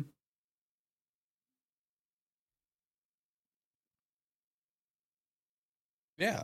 That's huge. Blizzard is getting ready to reveal a slew of new announcements to include an expansion for World of Warcraft and a Warcraft mobile game. Boo. March 15th will bring us a new announcement for a Hearthstone expansion. For my first words. Look for the announcement for that World of Warcraft expansion on April 19th. Ooh. That's pretty awesome. The last expansion was released in 2020. So it's about that time for a new adventure, and also because that expansion has not garnered the greatest of reviews by players. Yeah, I think they said like they just had a part that closed some quests that they had been building for nearly 20 years, and the community was not impressed from what I've gathered. I saw Asmongold was definitely not impressed. Yeah.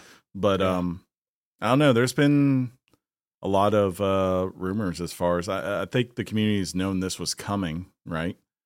So hopefully it will turn it around. I mean, well, we'll see. They'll probably announce it in April in classic form. You'll get it in fourth quarter, maybe October, November-ish. Wouldn't it next year, right? Would it be next year? I don't know. Yeah. I thought It's usually every 2 or 3 years, I guess. I mean, this is kind of when I wish we had Josh on speed dial.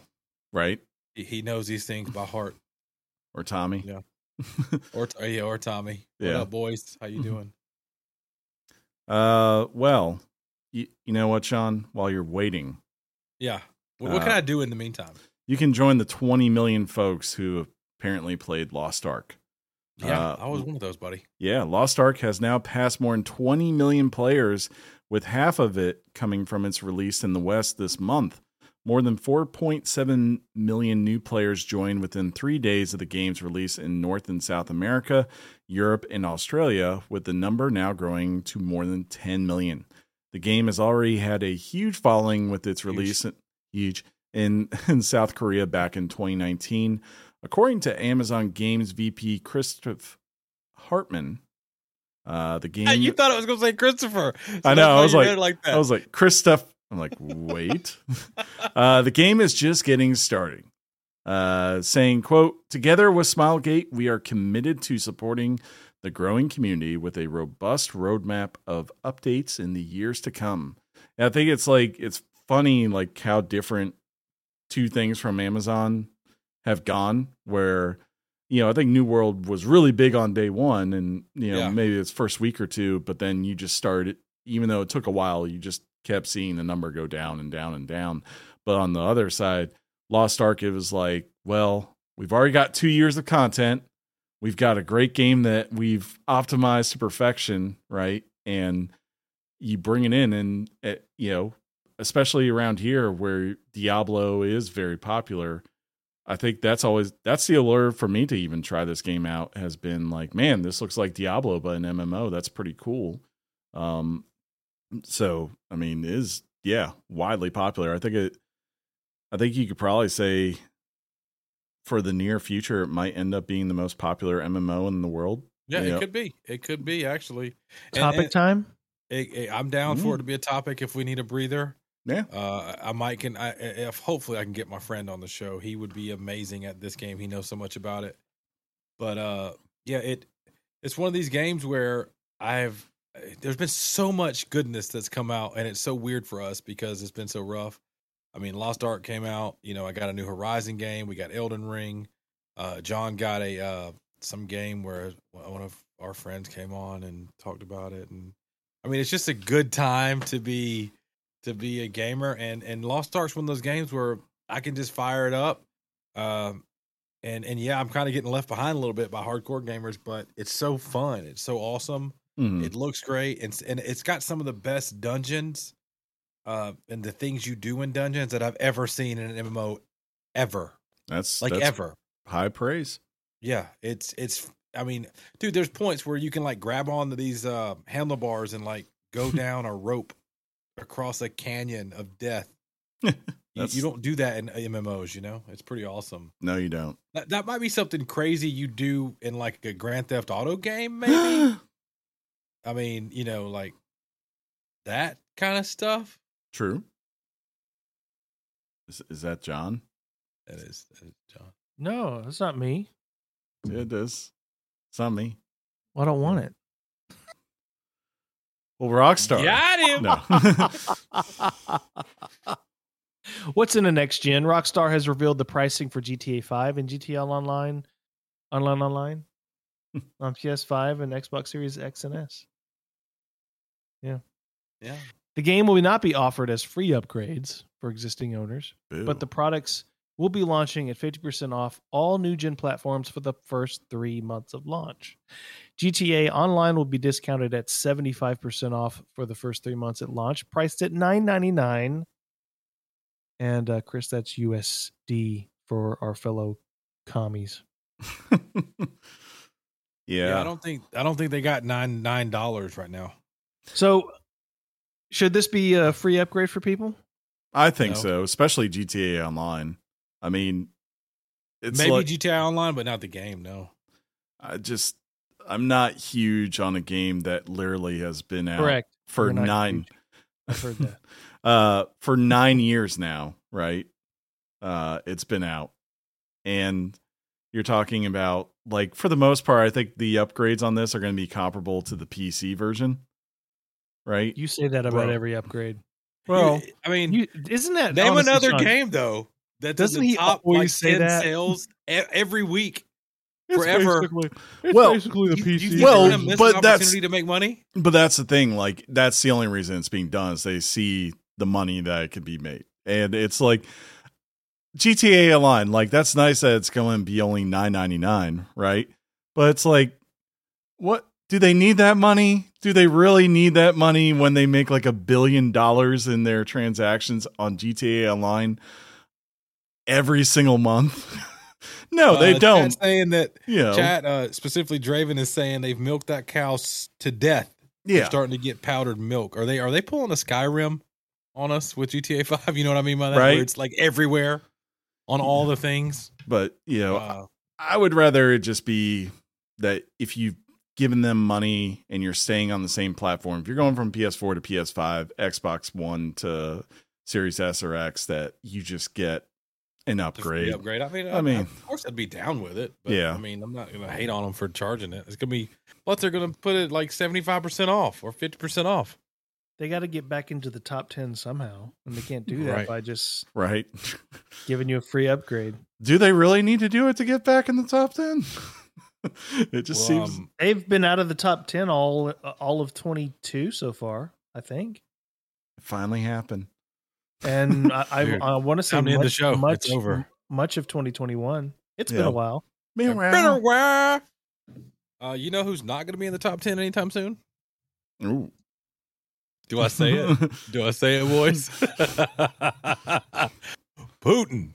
So yeah, this next news article is about Putin versus video games. Yeah, the war. And John said, I don't want to hear this. I don't want to talk about it. Now John's having Yeah. a war with Burgess. The war is now affecting video games. Let me tell you how. Video game companies such as Xbox and EA, to name a few, are beginning to halt their operations in Russia amid outcry over the country's recent shenanigans. Earlier in the week, Ukrainian digital minister Mikhailo Fedorov called on Microsoft and Sony to block all Russian and Belarusian accounts and cancel any planned gaming events. In a recent tweet, he stated, You are definitely aware of what is happening in Ukraine right now. Russia declared war not for Ukraine, but for all civilized world. If you support human values, you should leave the Russian market. They responded with Microsoft stating that it will suspend all new sales of Microsoft products and services in Russia, while Sony quietly took Gran Turismo 7 off the market in Russia as well. Many other video game publishers and devs have followed suit. Apple has also ceased selling its products in Russia. Yeah. So, yeah, everybody's hitting the old eject button on anything to do with Russia right now. Yeah. And I think that's swell. Yeah. I guess Microsoft is a little bit different because they operate in a lot of tech, not just really video games, right? And entertainment. So they obviously, them deciding to do this is pretty big.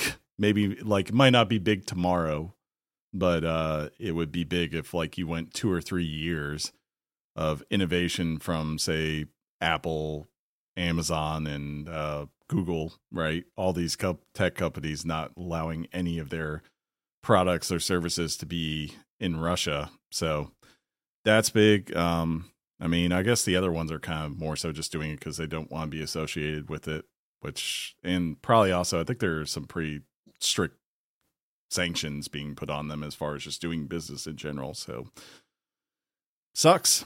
But if you're a Russia person, but war's war. Well, I don't know what this. I can see the strategic impact that a company like Microsoft can have on doing this. Mm-hmm. So you can almost give them somewhat of a pass for this. Not that they deserve. Not that there's a pass to be given per se, but I don't really know, and I'm happy to be convinced what this really does to hurt Putin exactly. The worst thing we can do to a non-capitalistic system is show them the beauties of not show them the beauties of a capitalistic system, and then have Putin's media conglomerates say, "You see what capitalism does? It deprives you of the things that you want." This is pure propaganda for Putin. This is for Putin. This isn't for anything else. And it's amazing how gutless and spineless corporations can be when they want you to go look at Putin and what Russia does, but don't look at what China does and what they're doing to the Uyghurs. It's just a strange dichotomy, if you will, of we go here because the attention's here, but we're going to give you sweatshops because those Nike shoes, you want those. You want. It's like we kowtow and we bow to China, which has, quite frankly, a human rights record worse than Russia's, and we do business with them. But Russia's different because Russia's has got everybody's attention. Yeah, it's just because they went to war to a country who didn't want to go to war. So people are saying, how can we say F you to Russia? All right, so let's not sell our stuff there. That'll make us feel better. And if it gives Putin propaganda, I don't give a crap. I'd feel better saying Microsoft's not selling there anymore. That's just me. And you may be absolutely 100% right, but I promise you, everybody who's pulling out of Russia, it's going to affect Russia, and he may use it to make people hate the people who pulled out on him. You know what? Sorry. Yeah. Go to war again with somebody else who don't want to go to war. I guess, yeah, I kind of see it as even if you do sell your products or not, Putin's going to pretty much, try to use propaganda. And it already is right now, right? Basically trying to tell them, oh yeah, there's nothing going on here, and this is the real reason why we're invading and all this kind of stuff. These people he basically called them Nazis, didn't he? And that was yeah. So he's going to do his thing regardless. I think to me, the biggest one of all that I thought of all these that I thought is going to have a big impact is going to be Visa and MasterCard both saying we're not going to allow our transactions here. Just because I want to be very clear. I'm talking about the video game industry. That's what I'm talking about. I'm not talking about financial institutions. I'm not Yeah. talking about people that can provide infrastructure like Microsoft for bandwidth and all this other stuff. I'm talking about you not being able to play Mario. It's as if Putin's going to go, whoa, we cannot but play. the people will. We cannot play Mario anymore in Russia. So we're going to leave. We're going to leave Ukraine. It's over. Nintendo showed us. No, I don't think that's the reason. Will, if you I want you to closely pay attention to what I said. I don't want it to be lost. I don't want it to be lost. My main point is we virtue signal over here while China is killing people of color over here. Do you see what I'm saying? Yeah. I mean, yeah. I saw that you brought China into this, which kind of threw me off a little bit, to be quite honest. Would we ever, under any circumstances, if they invaded Taiwan, would we do this? I can't answer on that. About it. I can't answer on that, and I'm honestly quite shocked that we even are saying that right now. Why? I don't know. I'm shocked. China's a big topic of conversation in video games, whether we want to admit it or not. We don't. They didn't make the official news pamphlet that I got this week, though. So that's what I'm saying. I'm just a little surprised I guess, that we brought China into it. I guess I agree with John. But you're not wrong. I'm going to say this real quick, Chris, and I'll let you go. Acid said it well, that you're not wrong. The Chinese atrocities they're hidden. Correct. They're there. They're terrible. And that's unfortunate. LeBron James knows what they're doing. Come on. I think, like, to their credit, like, yes, China is very terrible, especially to certain groups of its own people, has done very terrible things. There's no question about that. But to me, it's that kind of thing of like, when you used to look at Iraq and Iran and what was the difference between the two? Well, Iraq decided to invade Kuwait. And, that's when that seemed to be where the rest of the world drew a line, right? And I would say if China invaded Taiwan, that very well might be the moment that another line could potentially come up and change things. And maybe that's the one thing that keeps them from not doing it. It depends on if Taiwan's part of NATO. I don't know. Maybe they are. But with this, I mean, like, I think your companies here are just doing this, primarily for two reasons. One, they don't want to be associated negatively with it. And two, I think, it's just a kind of classic war type move where it's like, well, we're at war with, as far as we're here, we are against this side of the aisle and we're not going to do business with them. And they were provoked by the digital minister of Ukraine to do it. And Ukraine is like pulling out any and all stops to like whatever can hurt Russia, do it. And if they think right now don't sell video games there, it would look really bad if they didn't say, okay. Yeah. I mean, I don't expect that because you can't buy Mario in Russia that, the people are going to uprise and overthrow his regime, but it is what it is. And you never know. Somebody could get pissed and they go, wait a minute. I've had enough of this. The new DLC is coming out. The new DLC, bro. The next Putin is the next Putin because he couldn't play Mario in Russia. It's funny. Is this me? You are talking about a board hire now, yes. Oh, okay. Well, Activision, everyone's favorite company, had a board hire. Despite having 3 years to comply with the law, Activision Blizzard claims that it's a violation of a California law that requires a company to have at least 3 women on its board of directors by the end of 2021 is due to complications with the acquisition by Microsoft. The company currently has 2 women on its board out of 10.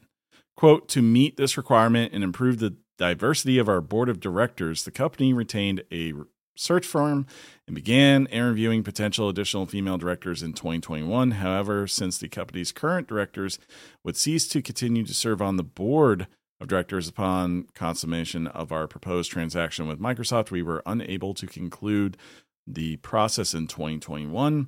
We will be continuing our efforts to appoint a new female director. I guess it kind of makes sense, definitely corporate, transactions like that could definitely hold up. but I don't know. It seems very corporate speak. Yeah. Or very compliance speak, I should say. Very lawyer compliance speak. And unfortunately, there may have been a time that I believed that, like wholeheartedly. And right now, I still give them the benefit of the doubt. Yeah, there was some crazy stuff that happened, and maybe they were trying to.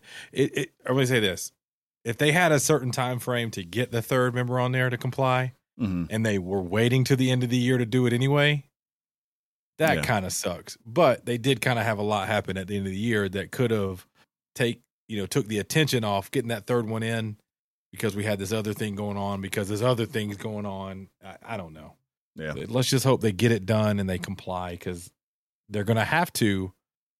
I mean, we've said this before, when they kind of really get under the belt of Microsoft. Well, once they get to Microsoft, it will be a non-issue regardless, just because they have, like, even with on Xbox, they have like 3 or 4 women on that, level. Yeah. There is another lawsuit to talk about with Activision, and this one is quite, to be honest, kind of sad. The family of a former employee died by suicide in 2017 is suing the company for a wrongful death. The complaint states that sexual harassment at the company was a significant factor in the death of their daughter, a 32-year-old finance manager who was found dead at a retreat in 2017. The lawsuit calls Activision Blizzard liable for preventing the harassment she faced while working for the company. According to an Activision spokesperson, the company is, quote, deeply saddened by the tragic death of Miss Moynihan, who was a valued member of the company. We will address the complaint through the legal process as appropriate, and out of respect for the family, we have no further comment at this time. Yeah, this was in the initial reporting, I thought, as far as when California did their initial lawsuit, that was one of the stories they highlighted was this person. So I guess it's not too surprising now that the family would, go, hey, this is in the spotlight. So, maybe they feel like they might have a case to be made, especially if they have the support of California's, as far as them maybe cooperating, giving them whatever material they have. But I don't know. I'm sure it will get worked out. Yeah, and I hope it does. If it really is tied to what they're saying, I hope it gets worked out for sure. And now we're going to go back to back with our number 3 and 4 batter, John. Well, that is a Forspoken conclusion. Ooh. Forspoken, I think among many of us, this has been kind of an anticipated title. We were looking forward to seeing more. Luminous Productions, the developer behind the upcoming Forspoken, has moved its release date from May 25th to October 11th. In a statement from Twitter, the developer explained that the delay would let them focus all of their efforts on polishing the game. Love a good polish. The game was first announced back in 2020. The game stars Frey, a young woman pulled from modern New York into a fantastical realm called Athia. My dog is whining. I got to let her in. That's 18 delays, I think, major delays now that have been announced this year.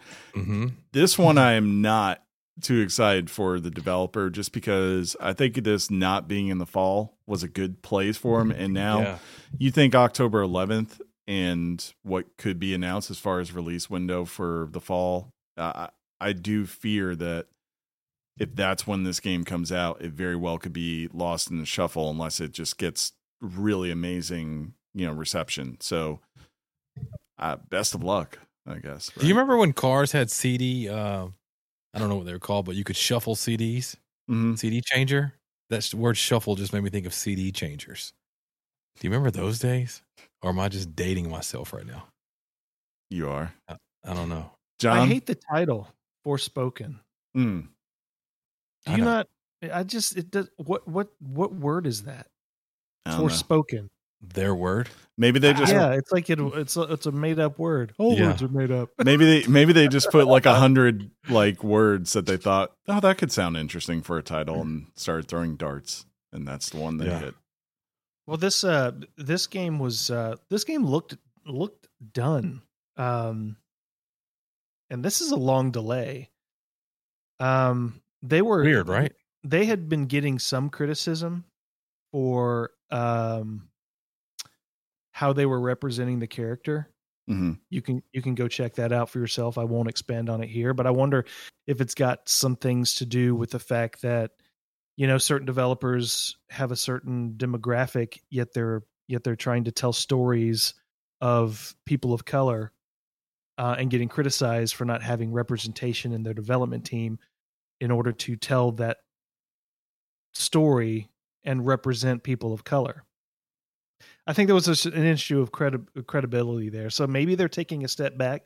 Maybe they're taking a pause to maybe address some of those criticisms, maybe tweaking some of the story, getting some new people involved, which could potentially be a good thing. Didn't expect that, did you? I did not. But did you expect some Dead Space news, John? It's I expect this John is- to read things about Dead Space. Yes. Yes. Well, Dead Space news is a good thing. We should be getting our next glimpse into the development process of EA's upcoming horror reboot / remake, with the company announcing a new developers live stream coming later this week. The YouTube live stream event is set for Friday, March 11th, and will be the quote latest in their series of early looks at the development of what goes into the remake of this game. You know, I don't care. I don't want to see this. If you have nothing substantial to show progression, I'll watch it. Okay. The first time around just to see what it is. But if this is going to be sort of an ongoing development notebook, I don't want to see it. I just show it to You're me. a liar. But no, No. you did say you'd watch it because I said I'll watch it. But if it's nothing more than, hey, here's the new design for the gun we're using, I don't want to see that. I got you. Just give me the meat and potatoes when you're ready to give me a release date. I was going to make a joke about a Metroid Prime logo. That's funny. And you would totally watch that. Metroid Prime doesn't exist. Chris, I'm going to pivot and let you read both those last Okay. ones if you want, because my daughter thinks she can knock on the door and tell me she's hungry. And I Well, gotta feed her, so I'll be right back. We're getting so many video game TV adaptations here, and we got another one announced. Amazon Prime Video will potentially be adapting God of War for television.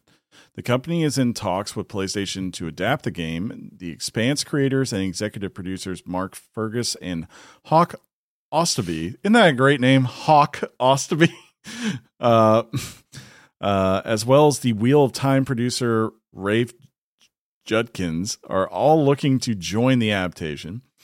If finalized, the project will join a growing catalog of PlayStation properties being adapted to the small screen, with The Last of Us and Twisted Metal leading the pack.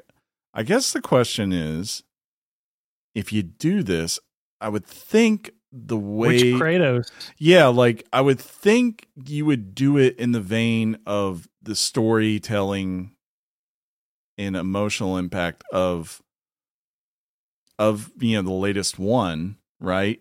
But No. if you're going to do it, you have to go back and tell those early stories from Sparta and him becoming God of War and all that kind of stuff. Otherwise, it would make no sense to anyone who has never played one of these games, right? So I don't know.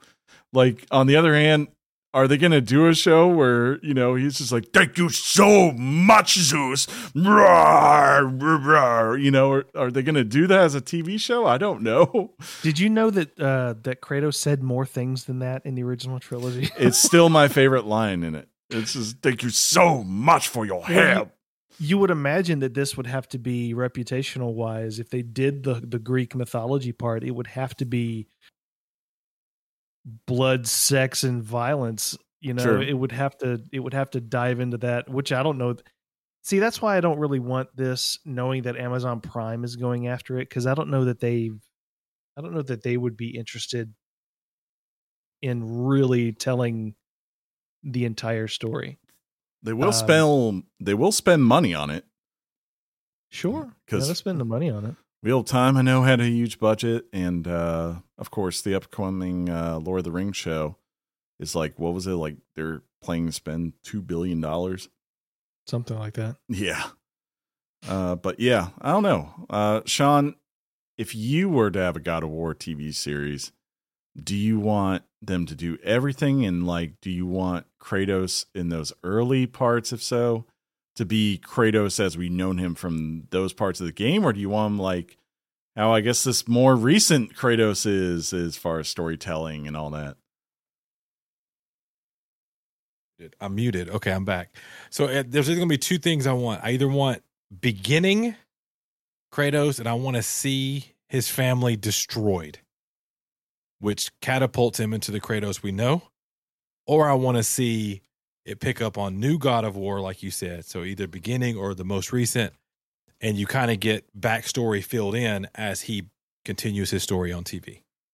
Okay. Yep. So I think that would be great. I think it's fantastic. Like, and you mentioned it, I'm sure. I did step away, but I caught you mentioned the Lord of the Rings show. We got a Halo show coming out. Uncharted movies in the theater. We got some God of War stuff maybe being a thing. The Castlevania animated series has always been hype. Last of Us. Last of Us shows. Yeah, I mean, this is a good time, man. And then Did you guys manage to go see Uncharted ever? No. No. I was waiting on you. All right. And yeah, you ready to do the thing and do a back to back? Finally this week. Deep voice. Boy. Speaking of Sony, we got a State of Play coming tomorrow, guys. Sony has announced a State of Play for Wednesday, March 9th that will cover new reveals and eye-catching updates for the PS4 and PS5. The show will last around 20 minutes and will begin at 5 p.m. Eastern Standard Time and will broadcast on both YouTube and Twitch. The show will have a heavy focus on games from Japanese publishers, but sorry, Sean, they specifically mentioned there will be no announcements or updates on PSVR 2. We don't need them, you know? We're just fine. We know what it looks like, and they said it's coming out. I gotta say, I think I've said this before, and again, like some people might go, oh, it's only 20 minutes, so it's not big. I don't know, but I do like the fact that they're like, we have 20 minutes of announcements. Like, we're not going to show you a bunch of stuff that we could just put out later. I'm really hoping that if it's like some of these other ones where they did do announcements, it's like, okay, here is something from Square. Here is maybe like if Neo 3 is getting announced, that gets brought up. Or, of course, we had Street Fighter 6 get announced a couple of weeks ago, so maybe they'll have something from them.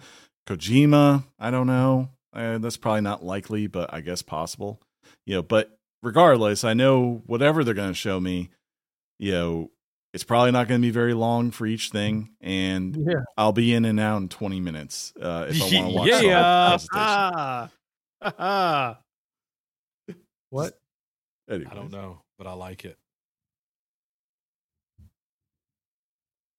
Well, if that's the case, then, guys, I don't know if you know this, but we got to wrap up. Never. Okay. Just to be safe. Ha ha ha.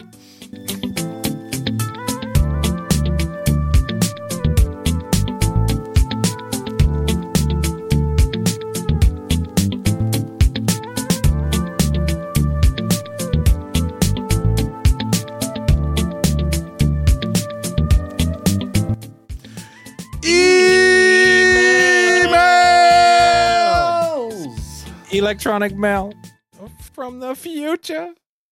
All the way from the year 3000. Holy Lord, it's taken us forever to get here, but we are here. This is the part of the show where we get to interact with you guys directly.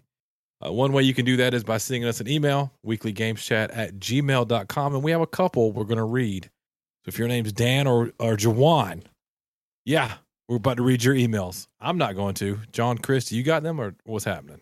Yeah, I'm there. All right. I'll choose the one that's tiled Elden effing ring. Dan writes in and says, "All right, lads. I don't know if you're going to cover Elden Ring this week." Oh, I think we covered it. But I just want to say how ruddy amazing it is. I was part of the closed network test in November and have been patiently waiting. Now my time has come. It is so much more than I expected. This is my game of the year with only 30 hours in. I'm playing on PC, so I am experiencing some frame rate issues, but that is not detracting from my love of the game. Also, I built my son his first PC with him last week, and he is making his way through my Steam library. See, you knew one day there was a reason why every Steam sale you would spend $300 on 50 games that you never once touched, and it was for your son. So good for you. Nice. Love the show as always. Love the Bants as always. All the best. Dan. Thanks, you, Dan. I'm glad you're enjoying. Yeah, I can't wait to get truly 30 hours in because I really do feel that this game is gonna rank pretty high when it's all said and done for me personally. I want to be like the Monster Hunter player, bro. The game doesn't even start till like you get to hour 45. No, that was the Xenoblade chat that I watched and listened to. 100 hours in, yo, it's just getting warmed up, bro. What? 100 hours? Yeah. John, do you want to read Jawan's? Or are you in La La Land right now? You good? Do I want to read it? I certainly do. Hello, guys. Hello. He's British now? He's going to be right now. Can I read this? Yeah. Nothing much to write about this week, except Richard. I'm still very much involved in Elden Ring. So far, I see you guys currently sit at 18 reviews with 5. Ooh. So far, I see what he's doing. Okay. 18 reviews of 5 stars, so I'm hoping that number continues to grow. Yeah. Thank you for making the fantastic podcast, and my thoughts and prayers go out to all those fighting in Ukraine. I cannot fathom what possesses a man in this day and age with all these pandemics and natural disasters to want to invade another nation, as if the world couldn't be in any worse shape. I think the only games I'm picking up for the rest of this year might be Tiny Tina's Wonderland, Saints Row, and maybe God of War if that comes out this year. But I think Elden Ring will fill a lot of my game time.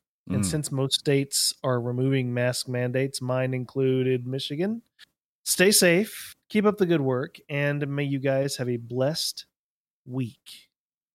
Thank you so much. Really appreciate that. And who was the catalyst to get folks out on over there to get our ratings up? Do you remember? I can't remember. On Someone wrote in and said, "Yeah, you guys only had you got one." Yeah, and I was like, "Oh, okay." Well, we appreciate the love. Yeah, for sure. So if you want to be like those other 18 and you listen to this podcast or have Spotify, maybe head on over there and search for Weekly Games Chat. And if you like the show, drop a 5-star review. And if you don't. Just stay away. Go somewhere else or whatever. We don't care. Yeah, be honest. That's awesome. Tiny Tina's still kind of on my radar. It's got a little blip of life left. Saints Row, God of War, yeah. I think Tiny Tina, like my neighbor that Sean, he went all in on Horizon Forbidden West, and he was like, I can't do Elden Ring because I'm just not coordinated enough to do that kind of combat. He's like, I struggle enough with Horizon. That one's But he said like after I get done with this, Tiny Tina's the next thing, and I'm almost like wondering if that's going to be the offshoot game for this month, right? Where if like you're not Elden Ring guy, right, and even if you were Horizon guy or just not maybe or GT guy, this is where you end up, right? Because if you love Diablo or if you love Borderlands, this seems like the game for you. Yeah. You never know. Yeah. You never know, but hey, Dan and Jawan, great emails. Appreciate it. And if, of course, you want to be a part of that, I'll remind you in just a minute of how to do that for sure. We also on Twitter, you can find us at Weekly Games Chat. where just 1 hour ago, Acid Sugar straight up said to watch us talk about Elden Ring, and he reminded us of an inside chat joke on Twitch, and he put no capo. So that's awesome. We did have some mentions. I don't know if they're newer or not. I'm gonna just talk about this one. I think I've already said this, but remember there were some patch notes for Horizon. We just talked about that. Patch 1.05. I'm pretty sure I already told you guys about that. And if you've already played it, you already have it. Let me check if we have any. We actually might have. Oh, here we go. Yeah, we actually do have one in our DMs, boys. Oh, This is, of course, from @Matt Erickson. What up, boys? what up? Just wondering if any of you saw The Batman. I And did. what your spoiler-free thoughts were. I thought it was the best Batman we've gotten in a long time. Dare I say better than Bale? Loved it. Ooh. Phenomenal story. All love, boys, keeping it great. If you didn't catch it, Chris definitely talked about that experience in the intro part of our show this week. So he was the one who's seen it. John and I have not. I am now going to do a pivot Table. over and remind you guys that we have Discord. And in that Discord section, there's an area called emails. And sometimes you guys have emails in there. So Tara over on Discord says, me and Chris can both say this. We positively spanked Radon. That's what's up. And Draven says, here's my post for the show. This is great. So it's a meme, and it says COVID regulations. And then it says you can go to places again. Gas prices. And it's a picture of Jason Bateman saying, the F you are. Stay safe, guys. Hey, everybody stay safe, too, because as you've seen, a lot of states are relaxing those COVID restrictions. There's probably a bunch of reasons they're doing that, but just still be safe because people are people and they'll sneeze on you. And there's other stuff other than COVID, even though you forgot about that, you know? If you sneeze near me, I'm still going to run 50 yards in the other direction. This has been episode, let me go back and see, 347. This is the Elden Ring episode. This is the one that is going to be history because it's going to be Chris's goatee, I guarantee you. If you want to follow us on social media, you can do it on Twitter @WeeklyGamesChat. If you want to send an email to us, you can do that weeklygameschat@gmail.com. And don't forget, accept that invite and come over to the best gaming community in the world. And that's over on our Discord channel. We appreciate you. Wherever you find your podcast, please make sure to leave us a review, especially if you've been doing it on Spotify. We're up to 18 5-stars now. What's up? Let's make it 19 by next show. You know what I'm saying?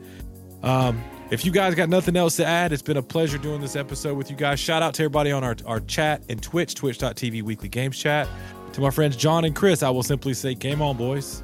Game on, Sean. Game on, John. Game on, Sean. Game on, Chris. Peace out, everybody.